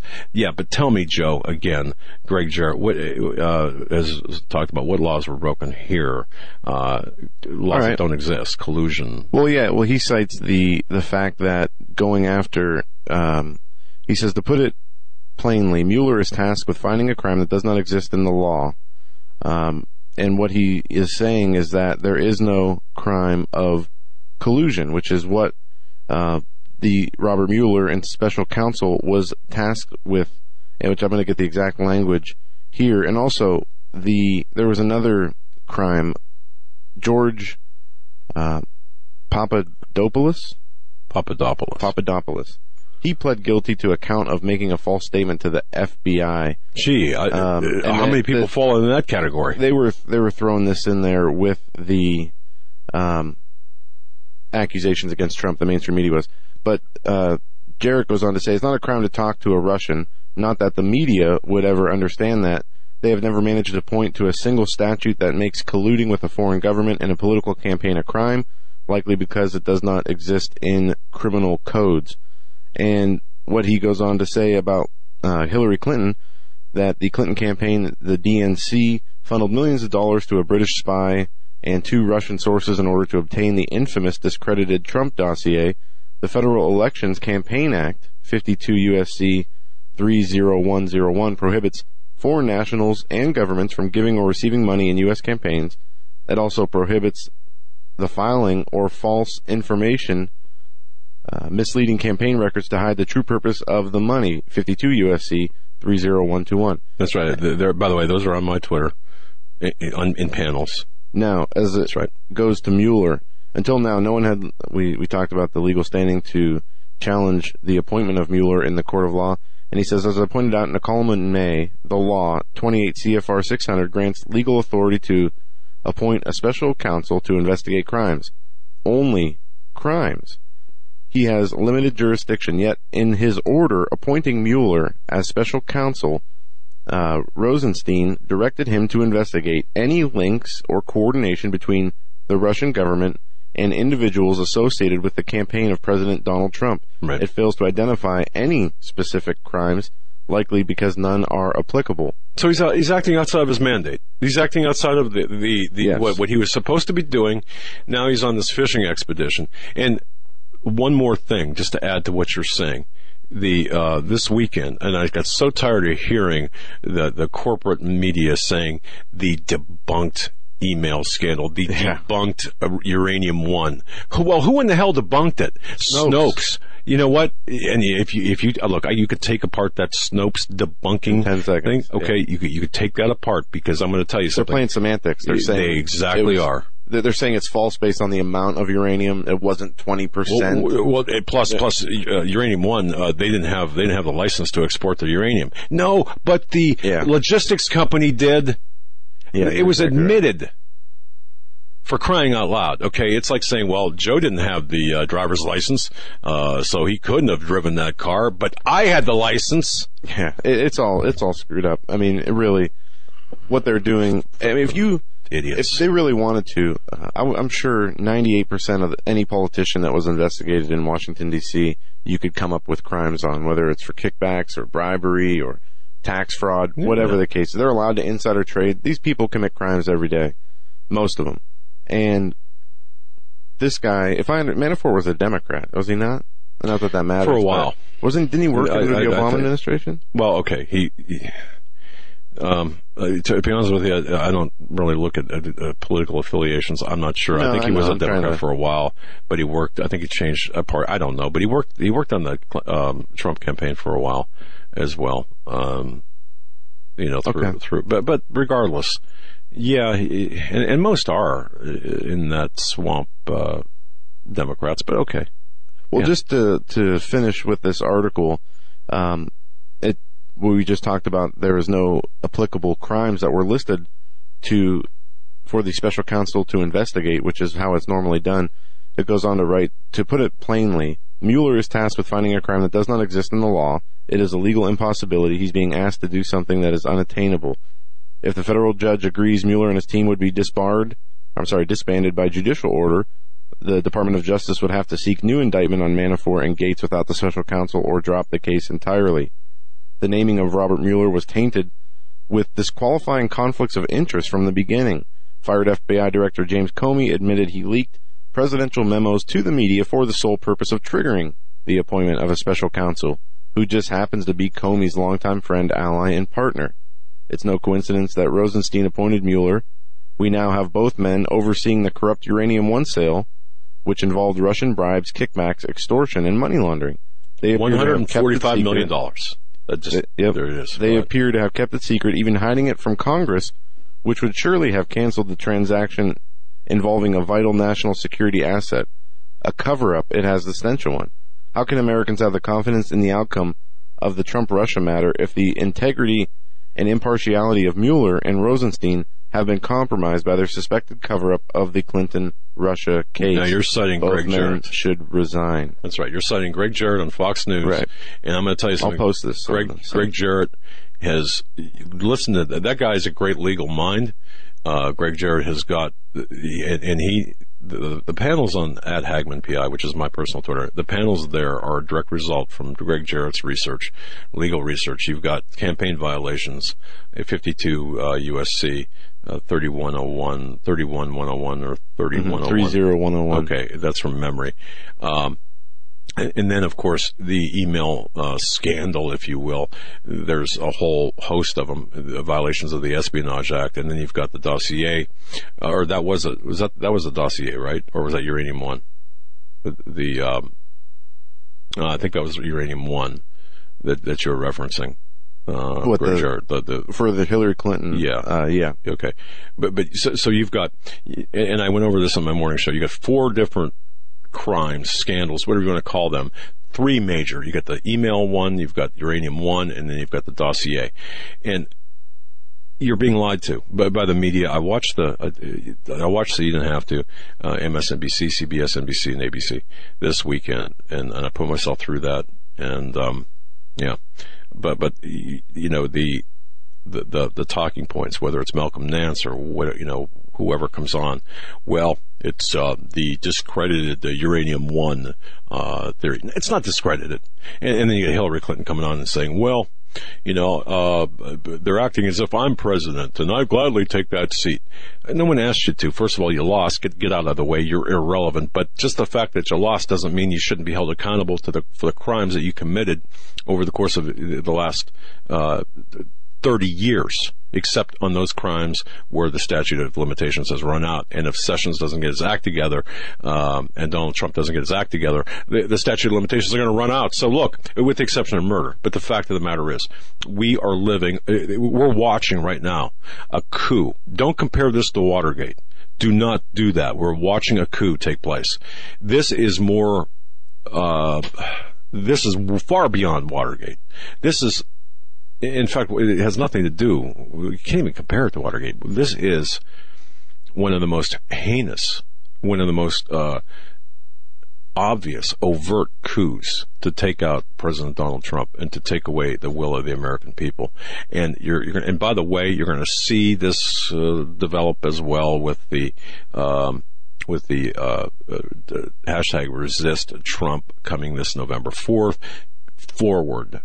And how Obama, who has not left the playing field, graciously or otherwise, is quietly not just funding, but organizing this kind of stuff in the background. So all of this together, you better watch.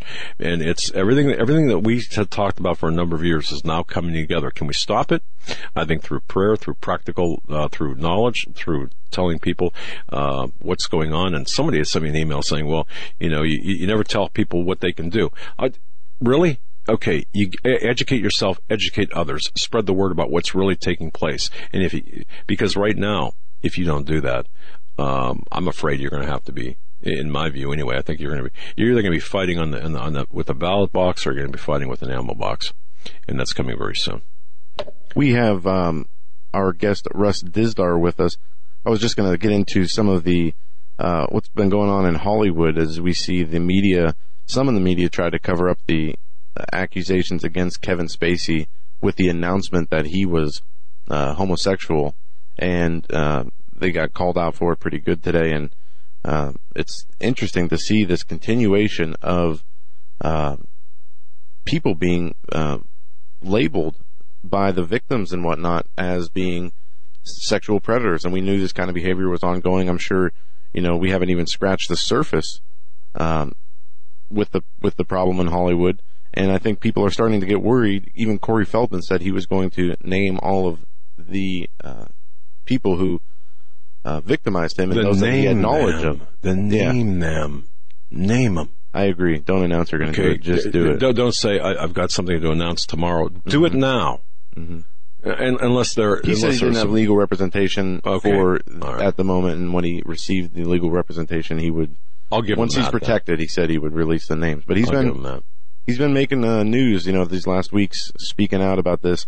And Russ, it's great to have you back on the show. Just I'm going to bring you right into the conversation. Mm-hmm. Do you think you think they're going to, in Hollywood, they're going to continue to see these accusations come flying forward, more people falling, or do you believe they're going to try to make it go away?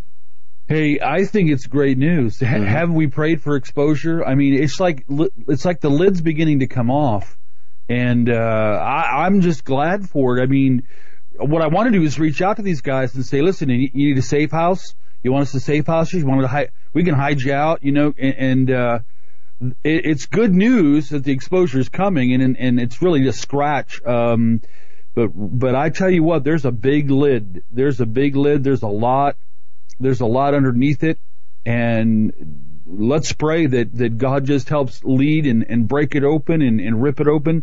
That's that's what I think everybody's been praying about. And Bohemian Grove and all the other places we need to pray about, that God knows how to, rip off the lid. He willed it in Ezekiel chapter 8. He willed for that to be found out, and he took Ezekiel right straight to the perpetrators' faces. And obviously they could be named one by one. Mm-hmm. And hopefully, Corey Feldman does that. But, that's offering. These people do need our prayers that are coming out, and like Corey Feldman and others. These people are up against. This is why it's so frustrating to hear, somebody announcing that they're going to release the names, and then waiting to do so. We see a history of people, making these announcements and then disappearing or dying or being silenced. But as you said, Russ, the lid is starting to come off, and hopefully this continues to this trend continues, and we get as much of this stuff while it's happening now out of here as possible. I mean, better now than ever. I mean, when will we see another time like this? Exactly. I mean, with this occurring, and like right now where we're sitting here, our teams are out. This is ritual night. They're out. That's what they're out trying to do right now tonight, is to engage the perpetrators of a very violent and brutal, murder of a little boy. So that's what's good with you guys and others that are, if everybody's going to make people aware, and there's going to be people that are going to, pray like crazy and pray with power, and then there's going to be people who are willing to go, well, then we need to also extend a hand to all these guys. Like Corey's already said, he thinks that they're trying to kill him, and there's maybe threats, and so let's realize that this underworld, if we understand about Ray Geikar in Pennsylvania, district attorney missing because he was going to do this, Kathleen Kane fired in the context of leaking pedophile information from the grand jury, these undergrounders, we got to remember, they're the ones with the money, they're the ones with the assassins, they're the ones with the handlers, but we're the ones that have the hand of God. Absolutely. Yeah. And with that on our side, that's right. There's nothing we can't do, and we should always remember that. As we approach the top of the hour break here in a few minutes, I just want to point out that folks watching this on YouTube, if you see where Russ is sitting, we were in there. We were in that command control center. That's like the Starship Enterprise, man. I'm going to tell you, that's the bridge where it all happens. You gotta, wow. So this is a ritual night, you said. And, what's taking place tonight in general here? Well, in general, 30th, All Hallows Eve, Samhain, all of this today. Well, it started the 13th of October. So they're going to do preparatory rituals, 2, 3, 4 days ago in a row. Today's a big culmination. Human sacrifice is the issue. Tomorrow night, the same thing. Now, here's what we don't, again, most don't know. November the 1st, it's another big ritual. It culminates. All of these rituals it all comes to a head November 4th. It's called Satanic Revels. Satanic Revels culminating with all the rituals for the release of all these powers the same day that the little dudes in black and their little clubs, they're going to be out all over the place. Yeah, it's definitely a night where you have the dark ritualistic things going on, but then you have a whole culture, really, even Christians, celebrating this holiday, Halloween, and all the mischief that comes with that. So, as you were saying, are you guys looking for specific things that you see outside? Do you have ideas of what areas to go to? How do you determine what's important to look at on a night like Halloween? Every year is a little bit different, depending on what. In some years, we just simply hide victims out so that nobody gets them; they don't get triggered out. But mostly, and mainly lately, we've been running to it being, they're coming out of everything and getting healed up and getting free, and they want to take us to show us places. Sometimes it's going to the old sites that we know about and just and prayer mapping, just covering everything in prayer and going and engaging, and it all depends. So that there's a team out there right now down in Southern Ohio. I'll probably be out later on tonight and tomorrow night and also Wednesday night. And it's a matter of looking at the ritual sites, or if we have information from a victim And the truth is, if the Spirit of God gives a specific area to go to. So if we can disrupt a ritual, if we can help shut it down, or if we would see that there's something going on with any kids, all the gloves come off then. Mm-hmm. Mm-hmm. Well, it's great to know that you and your team are going to be out there. We got about a minute and a half for us until we go to break, and then we're going to skip the next break, so we have the whole hour in hour 3 to talk with you. And I know we talked about this case, this Pinkton case, this serial killer. Yeah. And we didn't really wrap that story up, but folks, just so you know, this serial killer, long story short, he was finally arrested after the cops served a search warrant on the Pinktons' home and found evidence of the women, from IDs to purses and whatnot.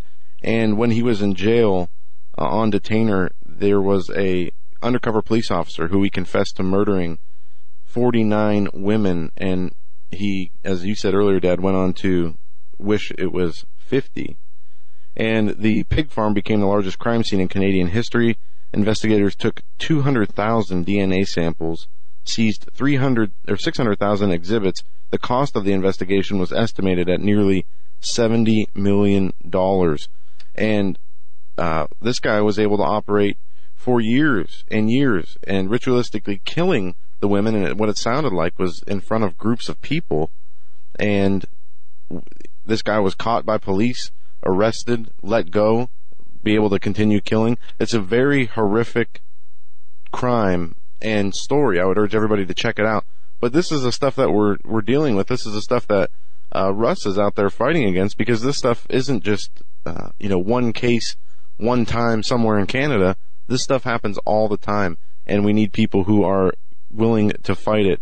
And we have Russ Dizdar with us, who's going to be with us throughout the rest of the next hour. So don't go anywhere. We'll be right back.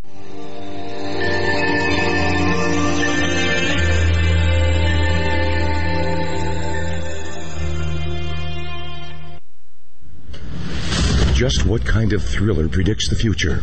In 3 days in the belly of the beast, Daniel Holdings wrote about the God particle before CERN actually discovered the God particle. In As the Darkness Falls, Daniel wrote about an Islamist terrorist confederacy that rose up out of Syria and declared a caliphate 3 years before ISIS was ever heard of. In his newest novel, Between the Veil, Daniel talks about a space between dimensions where supernatural beings can walk. He says that these novels are a warning from the Creator to his creation. Will war come to America? Will the world's economies collapse? Are we looking at increased earthquakes and volcanic activity? Will the United States fall into civil war? You can find all of Daniel's work at his website, DanielHoldings.com. That's DanielHoldings.com. All of these things and more are talked about in Daniel's books. To find out what's coming next, go to DanielHoldings.com. Worldwide demand is making coconuts one of the highest yielding cash crops available today. Coca-Cola, Pepsi, and many high net worth individuals have invested billions of dollars into coconuts for strong growth and solid long-term income. Yields could be as high as 18% or more per year. Capital appreciation and exceptional income for up to 60 long years would be an absolutely brilliant investment to pass on to future generations. Diversify wisely with direct ownership of fully managed coconuts on prime farmland close to the beautiful Costa Rican border. For more information, qualified accredited investors should go to profitsincoconuts.com or phone 855-888-6288. That's 855-888-6288. This announcement does not constitute an offer to sell securities or a solicitation of an offer to purchase. Offer made by prospectus only. 855-888-6288 or visit profitsincoconuts.com. profitsincoconuts.com. You may never look at your city, town, or its people the same way ever again. Stained by Blood, a murder investigation based upon a true story by private investigator Douglas J. Hagmann. Using the character Mark Stiles, Hagmann takes you on a journey behind the scenes where the homicide becomes secondary to an underworld of satanic ritual abuse, child abduction, and even mind-controlled experimentation. For 5 years, a brutal killer remained on the loose, free to kill again. As Mark struggles travels to navigate the maze of bizarre twists and untangle a web of deeply hidden secrets kept by some of the most powerful and influential people in his community and beyond. Stained by Blood. Order your copy of this engaging novel today at HagmannandHagmann.com and click on the link. Stained by Blood at HagmannandHagmann.com and click on the link. Stained by Blood.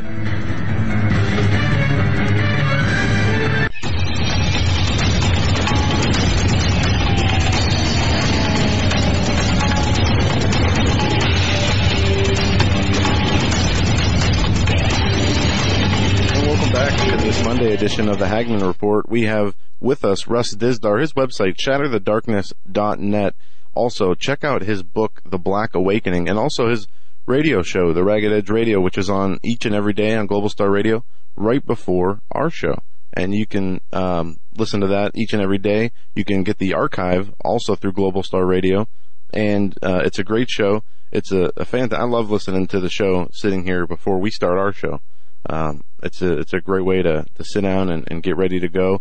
And Russ, you do a great job on the radio. You always, I like how you have the theme shows with the, you're doing, different themes here and there, and, you really stick to that and follow through, and I get a lot out of that, so I appreciate you doing that. Yeah. Now, let me just jump in here. Two things. You got another book coming out, and I'm excited about that.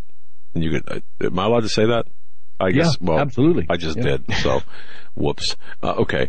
But if people knew, by the way, since tomorrow's Halloween, this big commercial holiday in America, people knew what the jack-o'-lantern represented, and if people knew what they were doing, I don't know, would they still do that? I don't know. But with that, the celebrations, I don't even know if you want to go into that or whatever, but take us wherever you want. Well, you know what? Go back and tell us about your book that's coming out, because I'm excited for that.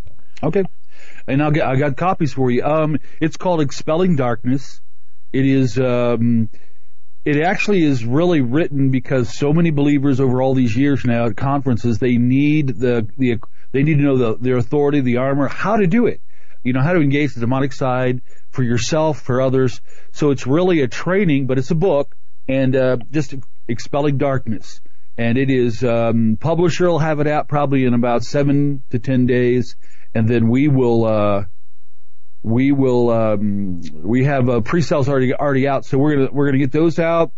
Augmented is next. That's a sequel to The Black Awakening. That's gonna be just probably a little bit about a month or so away too. So I'm staying home a lot, Doug, right now. And Joe, I'm gonna finish doing a lot of this, I have 4 books that are supposed to have been out a long time ago. So I'm going to do radio, writing, and then we're going to do boots on the ground all over the place. And I want to take you guys. I want you guys to go to some backwood places with us and looking forward to that. Nail down some stuff. Look, I'll tell you what, folks. In my tenure as an investigator, all my adult life, it seems, going with Russ is an experience that you don't soon forget. I'll just say that. And the stuff that he sees is really kind of a cross between Criminal Minds, the Picton case, it meets reality, for example. And so you got to pray for Russ, because he's out there in the front lines. His team, they're out there in the front lines. And if you don't think this is real, oh man, it's real. Pizzagate, Pettigate, it's real.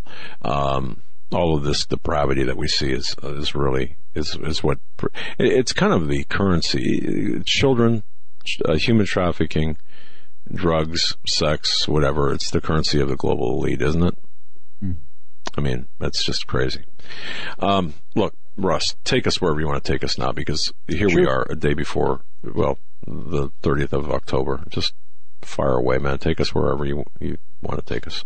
Sure. A couple of things I said tonight live too, and I think it's important. I mean, here's the issue. When we talk about the underground, I mean, dealing with drug lords. The majority of drug lords and drug dealers, they've not been caught. The majority of the mafia, they haven't been caught. The majority of serial rapists, serial killers, they have not been caught. So we need to realize there's a whole underworld that's bigger and broader than we understand. We can either run from it and just pretend that it's not there until it comes around us, or we can really embrace what's going on. I'd rather have a heads up if anybody's in my neighborhood. So here's the bigger picture. It corresponds to biblical prophecy and what God has given us advanced intel. And so I'm glad to report that God in prophecy, He's way ahead of everybody. And that's where we have definitive insight to all of this. But it has boots on the ground. Just like God said in the Old Testament, John the Baptist is going to come prior to Jesus. Judas is going to come and betray Jesus with 30 pieces of silver. So there's a massive bulk of biblical prophecy that tells us there'll be more demonic activity, more demons, more satanic powers on this side than ever in the history of the world in the end of days. Now, my 35 years of doing it, there's no question. I was down in Georgia this last weekend. I met a prosecutor who listens to us, and we were talking about cases. So I asked the prosecutor, have you seen in the last 10, 20, 30 years, he stopped. I mean, he was immediately into it, Doug. He just said, no, he says, it is off the charts. The violent crimes, the horrible crimes, crimes against children. So we're all hearing pieces in the news. That's important, but it's 1,000 times worse. So what we've dealt with and what we've engaged and we've been, boots on the ground with it, dealing with it for, over 35 years. The underground. I mean, we talk about the deep state, but let's one more step down. The supernatural deep state. This is the satanic side. This is the real Luciferian. I believe they are multi-continental. They are in place, political, military, wealthy elite, and technological giants in league. But all of it's fueled and empowered by dark side presence. And the only way to do that, and the number one way to do that, is satanic rituals. Just like in the Old Testament, the number one way with Moloch and Baals and so forth, blood sacrifice, human sacrifice, child sacrifice, cannibalism of that. It's huge in the Old Testament. So here's what we've seen just quickly as far as stats. I said it tonight on radio. I'm going to say it again here, and I appreciate that. I believe that tonight alone, at a minimum, 1 million satanic rituals will be done. Beginning, they're gathering around 11, doing this stuff between 12 and 3, releasing demons, summoning demons, and releasing them around 3 in the morning. We've got to understand the underground, and the only biblical good picture I can give everybody is Ezekiel chapter 8. Nobody knew it was going on. Nobody knew it was there. Not even the good prophet Ezekiel, until God took him, and he was willing, and took him step by step by step to get inside there and see what's going on, and then God eventually took him all the way to the faces of the perpetrators. He could have named them one by one. So tonight, there's going to be in every single city in the United States. This is true in Europe. This is true in England. This is true in Australia and Canada. There's going to be rituals in every single city, in every single place. We're not talking about the New Agers, Wiccans, pagans, Druids, voodoo, voodoo, hoodoo, the saint of death, and on and on. That's all going to happen too. You're going to have hundreds of millions worldwide engaging the entities, the spirits. They're going to be doing what the spirits say in rituals. They're going to be doing spells and hexes and summonings and engagement with spirits and meditation and channeling. But the undergrounders, the real Satanists, the real Ezekiel 8 kind of people, they're going to be summoning demons. They know what they're doing. They're going to summon demons to receive more power. They're going to summon demons to transmit into their people or in that coven and new people. They're going to summon demons to shield themselves and keep them shielded from everybody. They're going to summon demons and target the Hagmanns, the Dizdars, the Quails, the Marzulis, the Horns. They're going to target anyone they think is an enemy. They're going to summon and send spirits. They're also going to summon and send spirits to advance their cause. Now here's a principle for a believer. I believe that we extend the gospel, the kingdom of God, as we pray. The power of the Spirit of God empowers us, leads us. Nobody gets saved, healed, delivered without the power of God, the power of the Spirit of God. Same thing on the other side. There is no advance to the cause of Satan, no development to the cause of Satan. There is no Antichrist. There is no false prophet. There is no opening of the abyss. unless they have the powers constantly being unleashed to release and advance all of that. So I'm going to tell you this. With every ounce of my being, I believe that the underworld, the right below the surface of the deep, it is vast, it is organized, it is militaristic, it is bulging at the seams, it is waiting. It is that global, the Bible calls it the mysterium, mystery of iniquity. That system, it's the global demonic fallen ones interfacing with humans in the development of what everybody knows, New World Order. They just don't know how lethal, they just don't know how dark it really is. So there's many paying the price. If we're correct that there are 100 million globally satanic ritually abused individuals, 4 generations since the Nazis,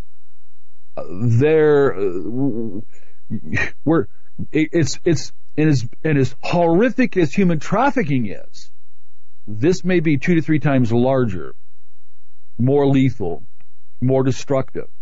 So tonight, I'm just saying, across America, tomorrow night on the 31st and 1st of November, you can connect this with crime scene, going back to old crime scenes, ritualistic killings. You're going to find out they're on the dates.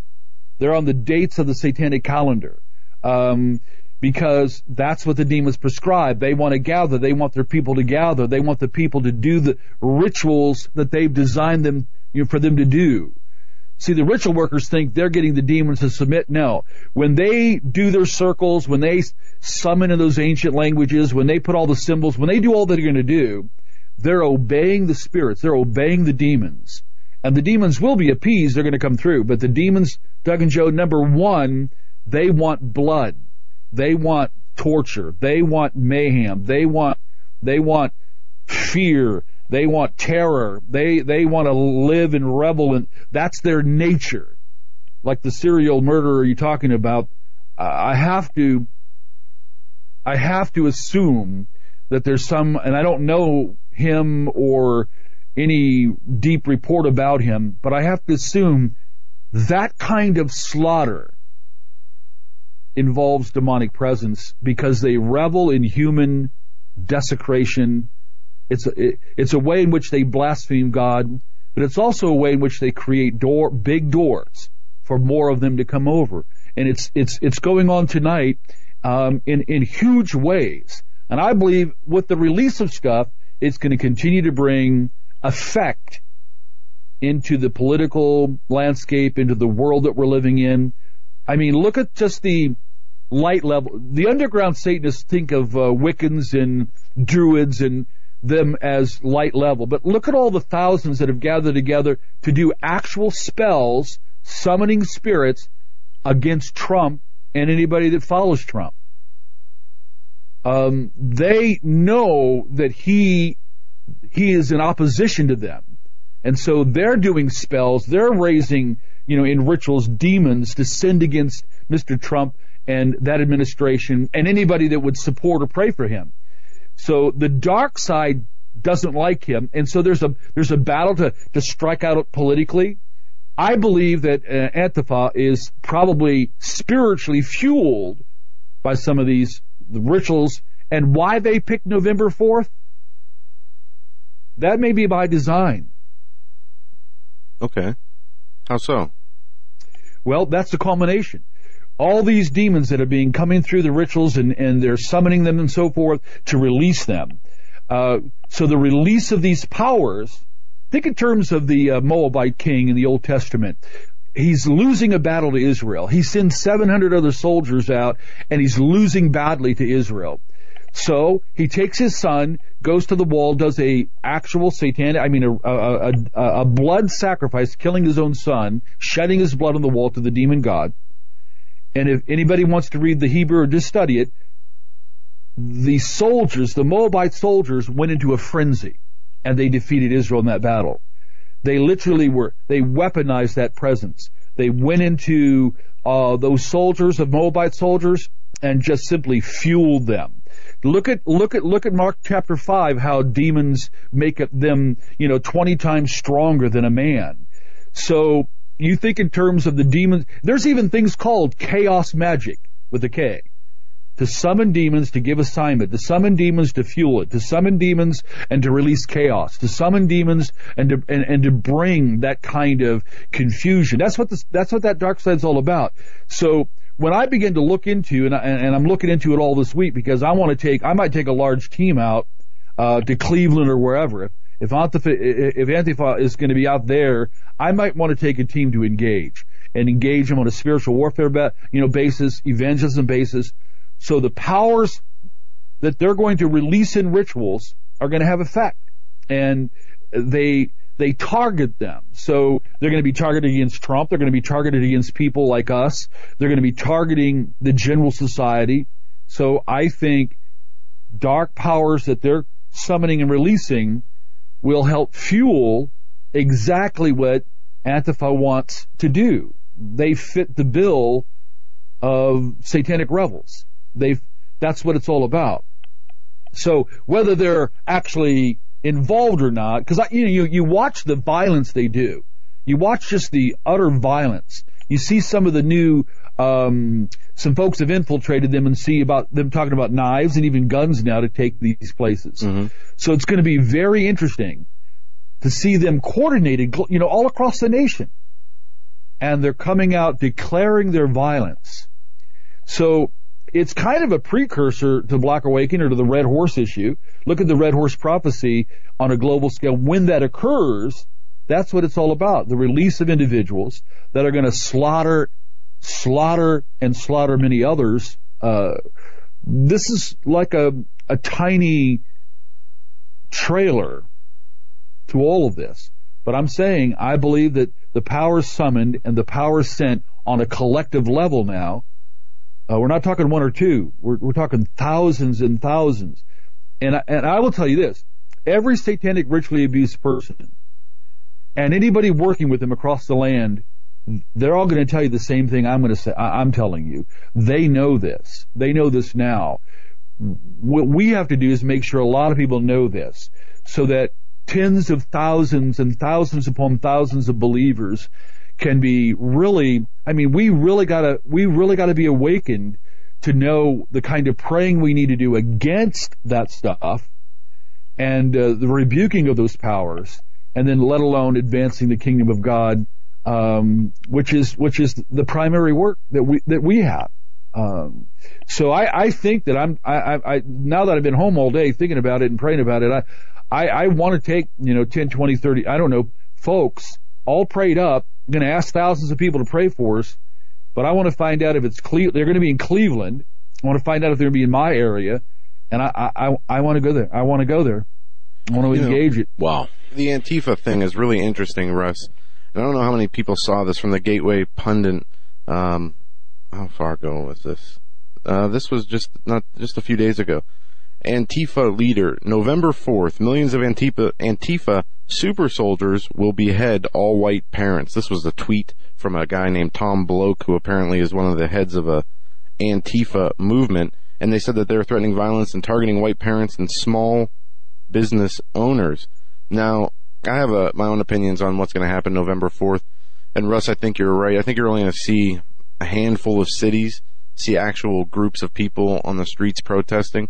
Cleveland might be one of those. I don't know. But unless I'm missing something, it seems like the mainstream media was really they were forced to cover the violent side of Antifa. Mm-hmm. And I'm not sure how many people are really willing to get out there and fight with them. Dad, I know you got a lot of opinions on Antifa, but the spiritually charged opinions, but also people who've made it inside, and they're arming themselves, which is tremendous. And by the way, the ISIS Antifa connection's been proven. Ed Klein, in a book coming out at the end of this month, documents that. But the Islamic component, what they said about beheading people in their tweet, right. That tells you a lot. So right, you're exactly right. Okay. So, but the darkness associated with this, Russ, is just tremendous. But yeah, the point you made about spiritually, through these rituals and ritualistic killings, that they can actually spiritually charge this movement, and that might be why you have the timing of this the way it is. Why not make it on the 8th of November, the 1-year anniversary of Trump winning the election? Why this date? And that's a really good question.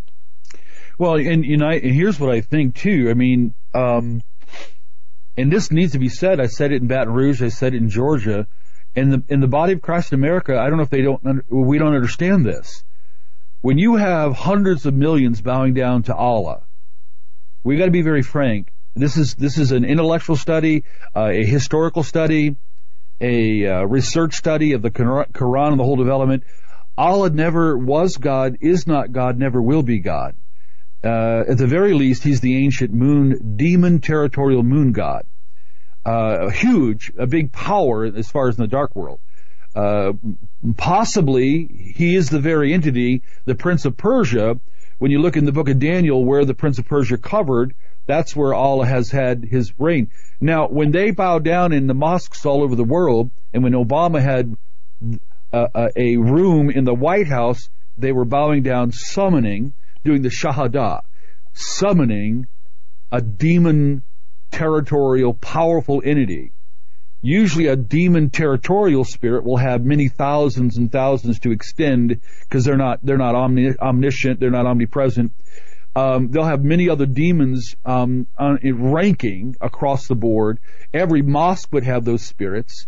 So when I see them bow, submitting to this entity, and then calling and summoning and saying the name in the Shahada, it is no different than when I see real rituals and them in hoods and so forth summoning and calling the name of those entities to show up, to release power, and to be empowered and fueled. The demonic presence and power in them guides them to slaughter and kill and do what they're doing. We all agree it's rising. It's not dissipating. It's rising. And so for Antifa, if this is what they're part of, if they're all here's what I'm going to, whether it's New Age, Wiccan, Islam, eventually all those independent streams we realize all have one source. And the more it rises, the more we're going to see all the spiritual connection is the same and is going to keep moving in the same direction. Everything in biblical prophecy teaches us, everything I know about demons shows me that they are going to be guiding and leading for violence and destruction and tearing. So I wanted to see about counter-infiltrating because I want to see if there's third generation satanic super soldiers, the ones that we deal with. I want to see if they're there. Because some of the video clips I've seen today, it's like, I'm looking wide eyes right now in the sense some of these individuals talking remind me of real satanic super soldiers. Split program, demonized, all ready to do their job, with no sense of conscience. They don't care. That demonstrates either you have gone so far, either you have blacked out your conscience, like the Bible says, seared as with a hot iron, or you definitely have demonic presence because they love blood, they love terror, they love violence, they love destruction, and they want to bring it culturally. They want to bring it across the board. And Doug and Joe, biblical prophecy shows this. What I research shows this. It's going to continue to build, and it's going to get faster. And there's going to be more, and it's going to seem like everything's out of control, and there's going to be great, and that includes, and I believe this, the dark side's rise in its presence is part of the reasons why we see the environmental issues, hurricanes, the 100-mile wide storms, and destructions and earthquake things. This is involved in the end of days. There's no end of days without the acceleration and manifestation of more demonic satanic powers, presence, than in the collective history of the world. And that's a very good point, Russ. My dad mentioned to me on Antifa, real quick, they're also doing something called Screaming at the Sky. And this is real. I know this sounds funny, but this is real. They're going to, do they have at the same time, Dad, or is it just any time during the November 8th you can go outside and scream at the sky? Sure. Paul Joseph Watson did a video about it. But is there any spiritual significance to what they're doing by going out and screaming at the sky? Good point. There's a scripture we read in Ephesians 4, be angry, but don't sin. Don't let the sun go down to your anger and give the devil a foothold. Anger is a way of giving a doorway, a topos, allowing demonic presence to heighten it, to accelerate it, and make it a stronghold. So, with the eyes that I have, and what I would say, if you're seeing folks that are so angry, and so it's just that vicious that they have to go out and in a rage unleash that collectively, that's a doorway for demonic attachment. That's a doorway for dark side to fuel from anger and bitterness to rage, and then releasing that in action. Okay. Very interesting. And there it is. Yeah. But you've got these unwitting mopes out there that are just doing it, just to do it. But I think like a fashion statement. Yeah, but they've got no idea what they're inviting in. Yeah. Kind of like somebody playing with a Ouija board, thinking, it's all right, but no idea what they're doing. Right. The doors that they're opening. It's amazing. And so, all right. Wow. But yeah, I agree with this. You mentioned Antifa, the beheadings, and here we are. And I go back to your book, Black Awakening, too, because I can see this. I can see how this is all coalescing now. Mm-hmm. Really. But people don't. Did you get people who, and I'm sure you do, Russ, who say, "Oh, that's just a bunch of hokum." This really doesn't exist. But I don't think it really matters what they or we believe. It matters what they believe, because their belief is the driver of their action. Sure. Right? I mean, that's kind of the way it goes. Yeah. Off of my shoulder back here, there's 4 books sitting sideways on that desk behind me. One of those books is called Stained by Blood, right? I've heard of that.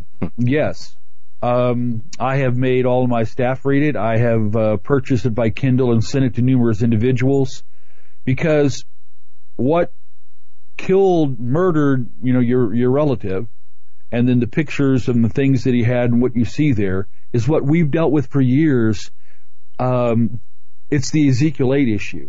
When you have men in satanic robes and the masks or naked, when you have an altar built out of human bones, and them sodomizing, sexually destroying children, you've got what they did in the days of Moloch and Baal and the demon gods. The demon gods are all about, that kind of perverted sexuality. The demons guide the men to transfer demons, to draw the demons. Listen, Christians need not be afraid to study the scriptures on who Satan is, what he's all about, what his nature is, why he does what he does. It's vital that we know this and know our power and our authority and our armor. And then, like David, when we know this and see Goliath, kids, pedophile rings, all this kind of stuff, the choice is stay in the rocks with all the soldiers that are afraid. And there's nothing. Evil just continues to accelerate and get louder. Or like David, he was incensed. And so in the name of the God of heaven, he ran after. It wasn't Goliath running after David. David ran after Goliath. That's the kind of believers we have to become. And we need to do it in this venue, to share with tens of thousands and millions. We need to passionately do it on our daily basis in serving the Lord and advancing the kingdom. Let me say again, based on biblical prophecy and all of the blood and guts I have seen, it is going to get extraordinarily worse than you've seen in the last 10 years. And nothing's going to stop it. We're on the slide downward towards, the coming global chaos. So this is called, what we're in right now is called the Odin, the times of sorrow. Matthew 24, Jesus said, the Odin, tumultuous, chaotic, violent, disturbing, dismantling. That's what we're in. We're in prophecy, not just waiting for, we're in the fulfillments, and there's more to come. So by knowing Scripture, you're given extraordinary advanced intelligence, knowledge, information, preparation, and on the basis of that, you got to choose. And if you choose to step out to run at evil in the name of the Lord, to run and do the kingdom of God in the context of evil, then you're going to find tremendous empowerment from God, tremendous aid. God's going to be with us all the way. He's going to be with us, just like in David's case. But Christians here in the West, we have to become tougher. We need to know what it is. John Wesley, the great evangelist, preaching in England years ago, and he's preaching down these alleys, and somebody threw a rock and hit him in the head, and blood began to come down his head. John Wesley reached up with his sleeve, it said, and he wiped away the blood, and he kept on preaching. That's the mentality. We have to have tough Christians. We have to have strong Christians. We could become the people that do not back down from this, and engaging these individuals in the name of the Lord by the power of God. That's how we're going to do it, and we're going to preach the gospel out loud. If they want to go out and scream, we're going to go out and unleash praises. God inhabits the praise of His people. If they're going to go out and scream violence and unleash anger so that demonic stuff can attach, we're going to come in the name of the Lord with authority to rebuke that, pray for God's power to come in, and we have to have a response. Doug Joe, we can't just sit back. We have to have boots on the ground response. I know, you're absolutely right, and having stronger faith will lead you to acting stronger in that faith. And as you said about the story of David and Goliath, that it was David who was chasing Goliath, and you're right on the money when you talk about the toughness of Western Christians needs to change a lot. And I don't think many even know their own strength. We go through spiritual battles in our everyday life, but how many have really been put to the test, with a series of bad things happening in your life or whatever the case is. So I think a lot of people don't even know what their abilities even are, and what they can do, and what boundaries they can push and lines they can push to know where they are in areas they are stronger at. But it's going to come sooner or later. And as you said, the chaos, whether it's natural disasters, whether it's political violence, is going to continue to increase as we move through these prophetic times. And what we see today might seem like it's a whole lot, but what that might look like in 5 years, we might be praying for the days of we will be praying for the days of today, for the calmness that we still have today. Yeah. That I know you had a question. Well, Russ, we saw, what you're describing, we saw October 1st, Las Vegas, that shooting in Las Vegas. No doubt there is a spiritual component to that I think everyone is perhaps overlooking. Any thoughts on that, what we saw? Well, yeah, in anyone I've engaged, underground program shooters, 4 categories fit. Number 1, to kill and slaughter and cause as much damage and as much mayhem as possible. That's a satanic program type of shooter. That's what they're all about. They're all about the largest number. It wasn't just an assassination of one individual. This was a slaughter, a massacre, and he wanted more. Secondly, obviously he was no novice, though all his friends said. He, with his weapon inside, not hanging out, it's like the colonels and everybody we've listened to say, everything he did was militaristic. He was like a highly trained assassin, a highly trained in all that was necessary in what he did. Thirdly, when it came down to the end of it all and him being caught, what's he do? It seems as though he committed suicide. They all have suicide program. Fourthly, what happened afterwards? All of his friends, everybody said, oh, that's not him. He's not that kind of person. He would never do anything like that. They're seeing a completely other individual. I don't know him. I didn't get to see, so there's no way I can say for sure, but he fits 4 major categories of a highly programmed shooter killer. And if that's true, somebody programmed him. It was all done by the handlers. And, I believe there was more than just him, but if he was a programmed shooter and slaughterer the way he did this, now think in terms of this when it comes to the Black Awakening concept and and Revelation, the Red Horse Prophecy. What if 5,000 Stephen Paddocks were released in one weekend? That's right. As you write about in Black Awakening. So when I'm looking at this thing all across the nation, I don't think that's the Black Awakening yet. I mean, as far as the Red Horse Prophecy yet. But this is precursor. I don't know who's among these people. I don't know who they're recruiting. Anybody, everybody, and who's the center of this? What's the center? Who is the leader behind all of this? Because thousands are joining up with it. But we need to take a look at who really is at the center of this. A side note, if George Soros is involved, now see, I believe the Antichrist has already been born. He's already operative, but the apocalypse to the world has not yet occurred. He's still being restrained. He's held back.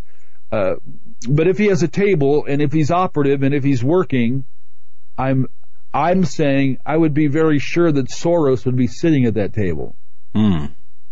Interesting. Yeah. And good point, though.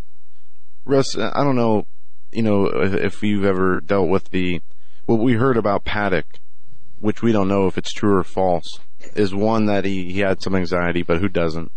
And 2, that Mary Lou Danley made statements that he would, when he would be sleeping at night, that he would, be screaming in his sleep. Kind of like night terrors. I don't know if you've seen or heard of any side effects of that programming you talk about, but I would imagine that screaming in the middle of the night in dread would be one of them.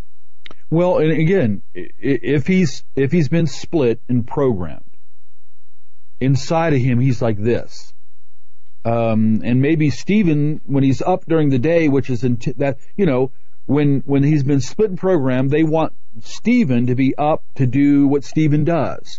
Nonchalant, in society, on nobody's radar, kind of fades into everything, just doing what he's doing. But the programmed, highly trained subpersonality had to have been taken up and trained too. Now that's G.H. Esterbrook's again. That's the guy that wrote in 1947. They already learned how to do that they can create an alter personality, create a program shooter. So this is not new. And that's not my material. That's them. They've already described this world-renowned psychologist, G.H. Esterbrook. He's already said that they've been able to do that. We know that. We have little glimpses of Monarch and MK Ultra. That's just little bits of information out. But when you deal with program shooters and you see them switch to one personality to the other. Every programmed personality inside one of these individuals have a job. But the handlers have given the job. The handlers have programmed each part of them what to do. So, again, program shooters, when they're triggered to do their assignment, they'll do it. But they also have a programmed part of them that after it's done, they're triggered to come up and take the body out. I have watched over the years. I can tell you about the federal officer's wife. She struggled. There's times she would just cry, and her, the woman, she's dead now, so I'll say her name. Her name is Margie. Margie would want, she would really want to fight this. She really realized what's going on. Many of them don't realize and have zero control.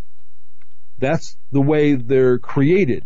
That the main person is supposed to be amnesic and have no control over stopping the programmed subpersonality that handlers are doing. So if Stephen Paddock was a program shooter, and I say that he fits at least 4 categories, it looks like it, then this was all done by deep state, if not deep satanic state. He did what they do. He did what they're going to do. I'm saying that the Red Horse Prophecy in Scripture warns that from the dark side, by design, by plot, one day there are going to be thousands and thousands of Holmes, Jareds, VTech shooters, Boston bomber types, and Stephen Paddocks, thousands and thousands released, with the goal to bring down millions globally, which moves to the black horse that'll help collapse the economic and food chain system, that'll move into the pale green horse, that'll unleash then battles and skirmishes and all the rest of that. So the Scripture gives us the dire warning of what the dark side's going to cause. This is what they're going to do. We have advanced intel. Listen, the NSA doesn't have this. The CIA doesn't have this. They can't. It's not in their grid to understand this, let alone they are targets to be assimilated. So if we don't understand how, listen, the fallen cherub, Satan, if we don't understand how real he is, he brought down the human race. There is no Antichrist, no end of days without them. So I'm going to say again, the source of all of this, the source of all the physical rumbling, the rise of the pharmakeia, the drug trade, the rise of 12 million in Mexicans bowing down to the saint of death, which is an ancient Mesoamerican goddess that demands human sacrifice. They're going to do it. That's why 164,000 in Mexico in 10 years are dead. The combination of drug lords and summoning demons is clear and inseparable in Mexico right now, and it's bringing effect to the world. So pharmakeia, demons engaging demons, and the sexual perversion issue, those are the 3 main global embedded addictions that will be such a stronghold that when God interrupts and calls the world to repent, they'll refuse their worship of demons. They're going to refuse their embrace of the pharmacon drugs issue, and they're going to refuse based on their highly perverted, addictive sexual decadence. And it's all growing. It's all growing. And I like how you put this, and I think people have to look at this with a wider lens, as I like to say, because you've got the acceptance of this culture of sexual perversity, and not only that, you've got the exportation of that to others. This celebration of sexual perversity, not diversity, but perversity, packaged as diversity. And then that, right along with that, is the illicit heroin drug issues, those issues, and then the violence. So all of these are interconnected, interrelated under that umbrella of darkness, I suppose, as prophesized in the Bible. And this is why, and if I'm reading you right, or if I'm hearing you right, what the world is not doing, and certainly what the church isn't doing, is recognizing that level of depraved evil that is being unleashed in the world. And not only the church is not exposing it, but certainly they're not equipped to fight it either, and that's where you come in. Right, and that's my great concern. The world's in big trouble. Revelation 12, the announcement as Satan goes down to the world, woe to the inhabitants of the earth. The greatest devastations in human history are coming very soon. The world's never seen before. Jesus said it's unprecedented. So we have the intel concerning that.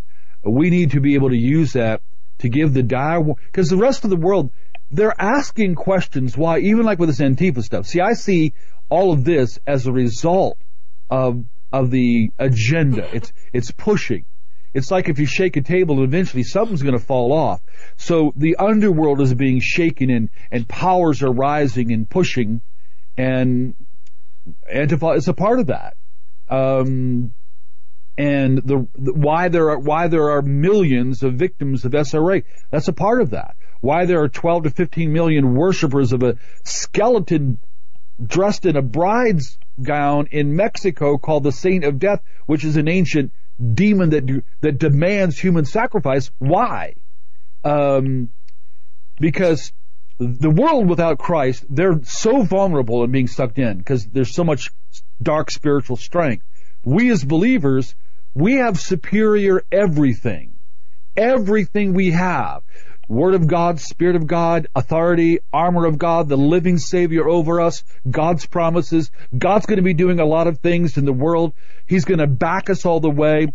So, but I think truly, in the 40 years I've been a believer, there's a time when I was really seeing a lot of revival and things were going on, up through the late 70s and so forth, but I have also watched as the church has been dumbed down, dulled down, quieted, silenced.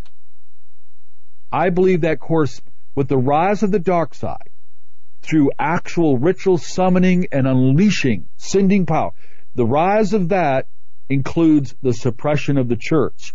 It goes hand in hand. And if we don't recognize this, we'll be lulled to sleep. Laodicea could not see good enough to know their condition was dire. They were spiritually naked, pitiful, poor, blind. Jesus had to tell them that because they're saying, hey, we're good. No. We have to come under the lordship of Jesus and with the Word of God to see spiritually where we are.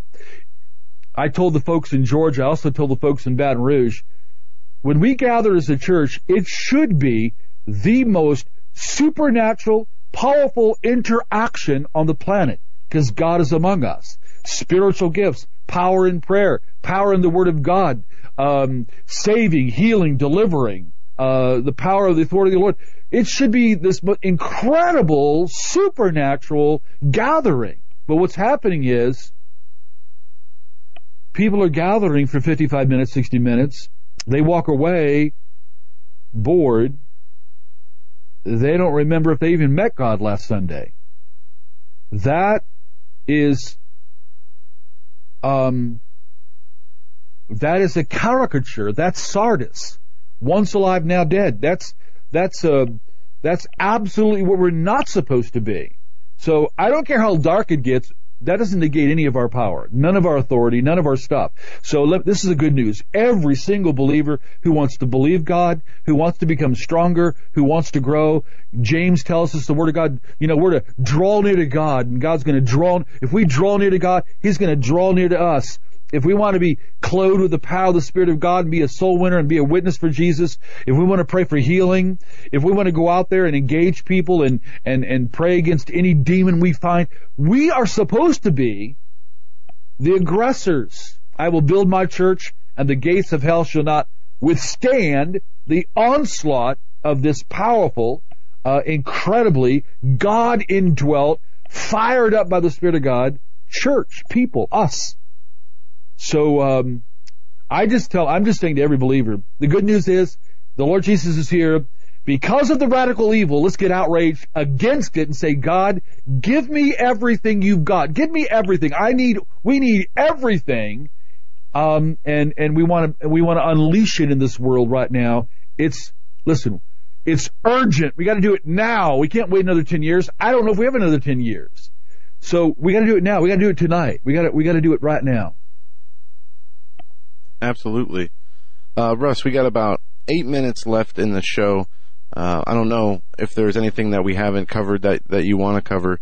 But just in the last few minutes, I guess you just summed up very nicely everything that we need to do, that people need to do. And you asked the question, did while you're at church, was it an experience? Did you talk to God? Did you pray? And many people are removed. We see this so often with a lot of churches today, that the church itself is removed from the biblically foundational teachings that it gives us. And then you see the pastors that don't, that choose, what they're going to and not going to preach about. One of the big things is not preaching about sin, and there's no conviction. So you don't have this in the church, and it has, I read a lot of comments on, stories online, and people are amazing in the insight that they share, but, somebody asked a question today, about, people say they're Christians. Was it over 70% of the country claims to be Christian? But how many of it, church or no church, actually behave as though they're Christians? Because it's one thing to believe, it's another thing to behave.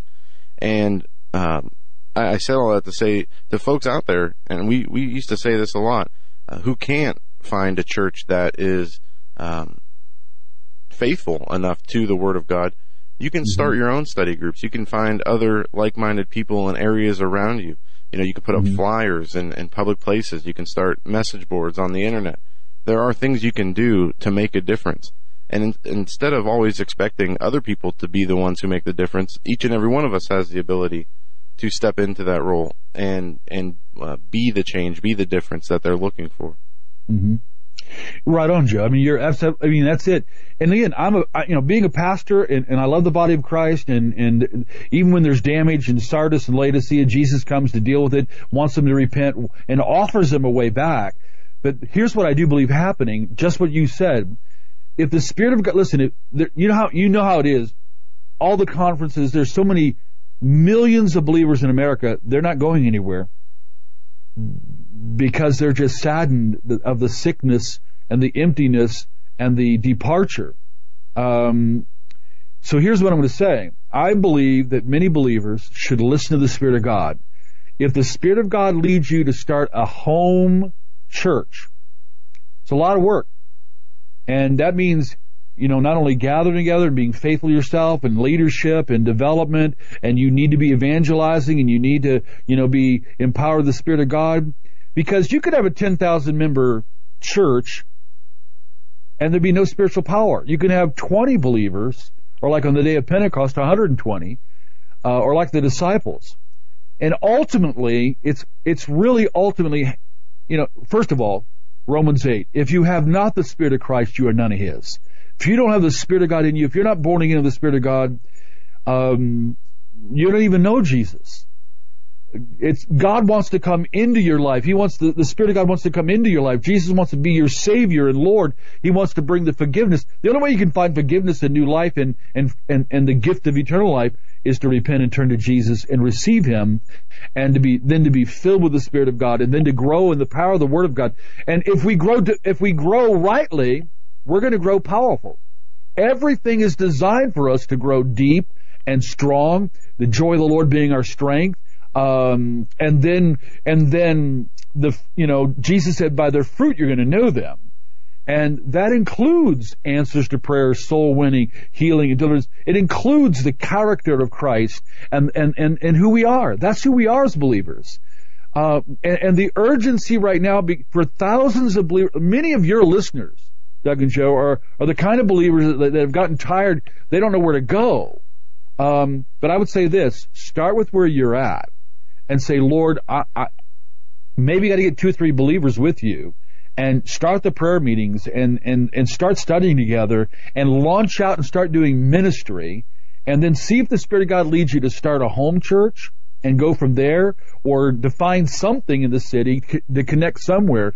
But you pursue the Lord. God is faithful. God is absolutely faithful. Every promise is true right now, and that includes for our own lives, for Him to heal us and strengthen us. And there's no need to sit around to be. Look at the world. I'm not depressed about the world. I'm outraged. I feel an urgency, and I know that we have a brilliant, indestructible message, and a message of hope in Jesus Christ, and that when we unleash that gospel to people, God's going to be faithful to convict. The Spirit of God will convict of sin, of righteousness, and judgment. That's how it's going to happen. But if nobody's hearing the gospel, if nobody's going out in the power of the Spirit of God, then the other side gets free reign. We just need thousands of us out there being. And my great example is Philip in Acts chapter 8, a young guy, but look at that kind of believer. Every one of us can become that kind of believer. Really, that's the truth. We can all become that bold, that strong, that competent and confident in Christ, in Jesus, and love doing it. I love doing what I'm doing, though it involves the man in Pennsylvania that held up an 8-year-old naked girl by her throat, choking her out, so he could cause the other girls fear and force them into sexual acts and being filmed. Doug, go with me. Help me. Yes, I'm there. Yeah, you've got a team. You've got a team, of course, your own team, but you've got a team here with us. And this is what we do. I say that with very much respect to Russ Dizdar. I mean, we don't do what he does, but we certainly are in support of Russ Dizdar in anything we can do. And we ask for your prayers and support for Russ and his team, and of course, by extension, us because look, if we do nothing, what good are we? Really? If we sit back here and do nothing, what good are we? We're not. So, indeed, and we will not just assist you, but we will give everything we've got to you to overcome or to battle against this force of darkness. And Russ, you're the real deal. We're at the end of the program. We've got about 2 minutes left. ShatterTheDarkness.net is your website, and your new book coming out is, tell me again. Expelling Darkness. Expelling Darkness. Okay, and that's coming. It's available for pre-sale right now. It is, and I think the publisher will have it on its site 7 to 10 days, and then when I get them here, then we'll release them to the pre-sale. But it should be up. You can get a pre-sale at a big discount, and I don't want to do a sales job here, but it'll be hopefully on the publisher's site. Just keep watching my site. In 7 to 10 days, that book will be up direct, or you can get a pre-sale, and we'll send it to you directly. This sounds great, and I'm looking forward to reading that. And I'm sure, folks, if you do nothing else, that book will be well worth the money. And to those people, I say saddle for battle, and for those people who say that they're Christians and like to say, well, that's that's cute, but you're doing it wrong, or you're a bad Christian, or you're not the right Christian, or you're misquoting doctrine, or you're capitalizing on fear, or you're whatever your friendly fire might be against us. Hey, this is we're in the fight of our lives, and I've got nothing to say to you, nothing to say to you, but I do have to say to the people who support us and who are behind us, that we are going to go out there, we're going to fight, we're going to help Russ, and or actually we're just going to be at Russ's call whenever he needs us. We need to do this. We need to do this now, because if not us, who? Certainly not the critic out there. Certainly not the people who are taking us down out there, and certainly not the people who we're fighting against. So, Russ, I thank you so much for your guts, man. All right. Love you guys. God bless you, my friend. Thanks, Russ. Love you too, man. We're going to be talking. That was powerful by Russ Dizdar. Joe, I don't know. Seriously. ShatterTheDarkness.net is the website, and his radio show again airs on Global Star Radio Network just before our show from 6 to 7 p.m. Yep. So make sure you tune into that, as it's always fantastic. Russ is the guy, man. He's the real deal. We'll be getting to see him soon. Yep. Eric, your equipment's down there and ready to go, so we will have to get down there to get that all hooked up. And somebody asked, we got an email about a conference that we're supposed to be at with Russ this fall. I don't know anything about it. I don't think we know anything about it. So we'll find out. I didn't want to ask. I'm not going home. I'm not going anywhere. So we'll get back to you with that. But that'll do it for us tonight. God bless. Have a great night. We will be back here tomorrow.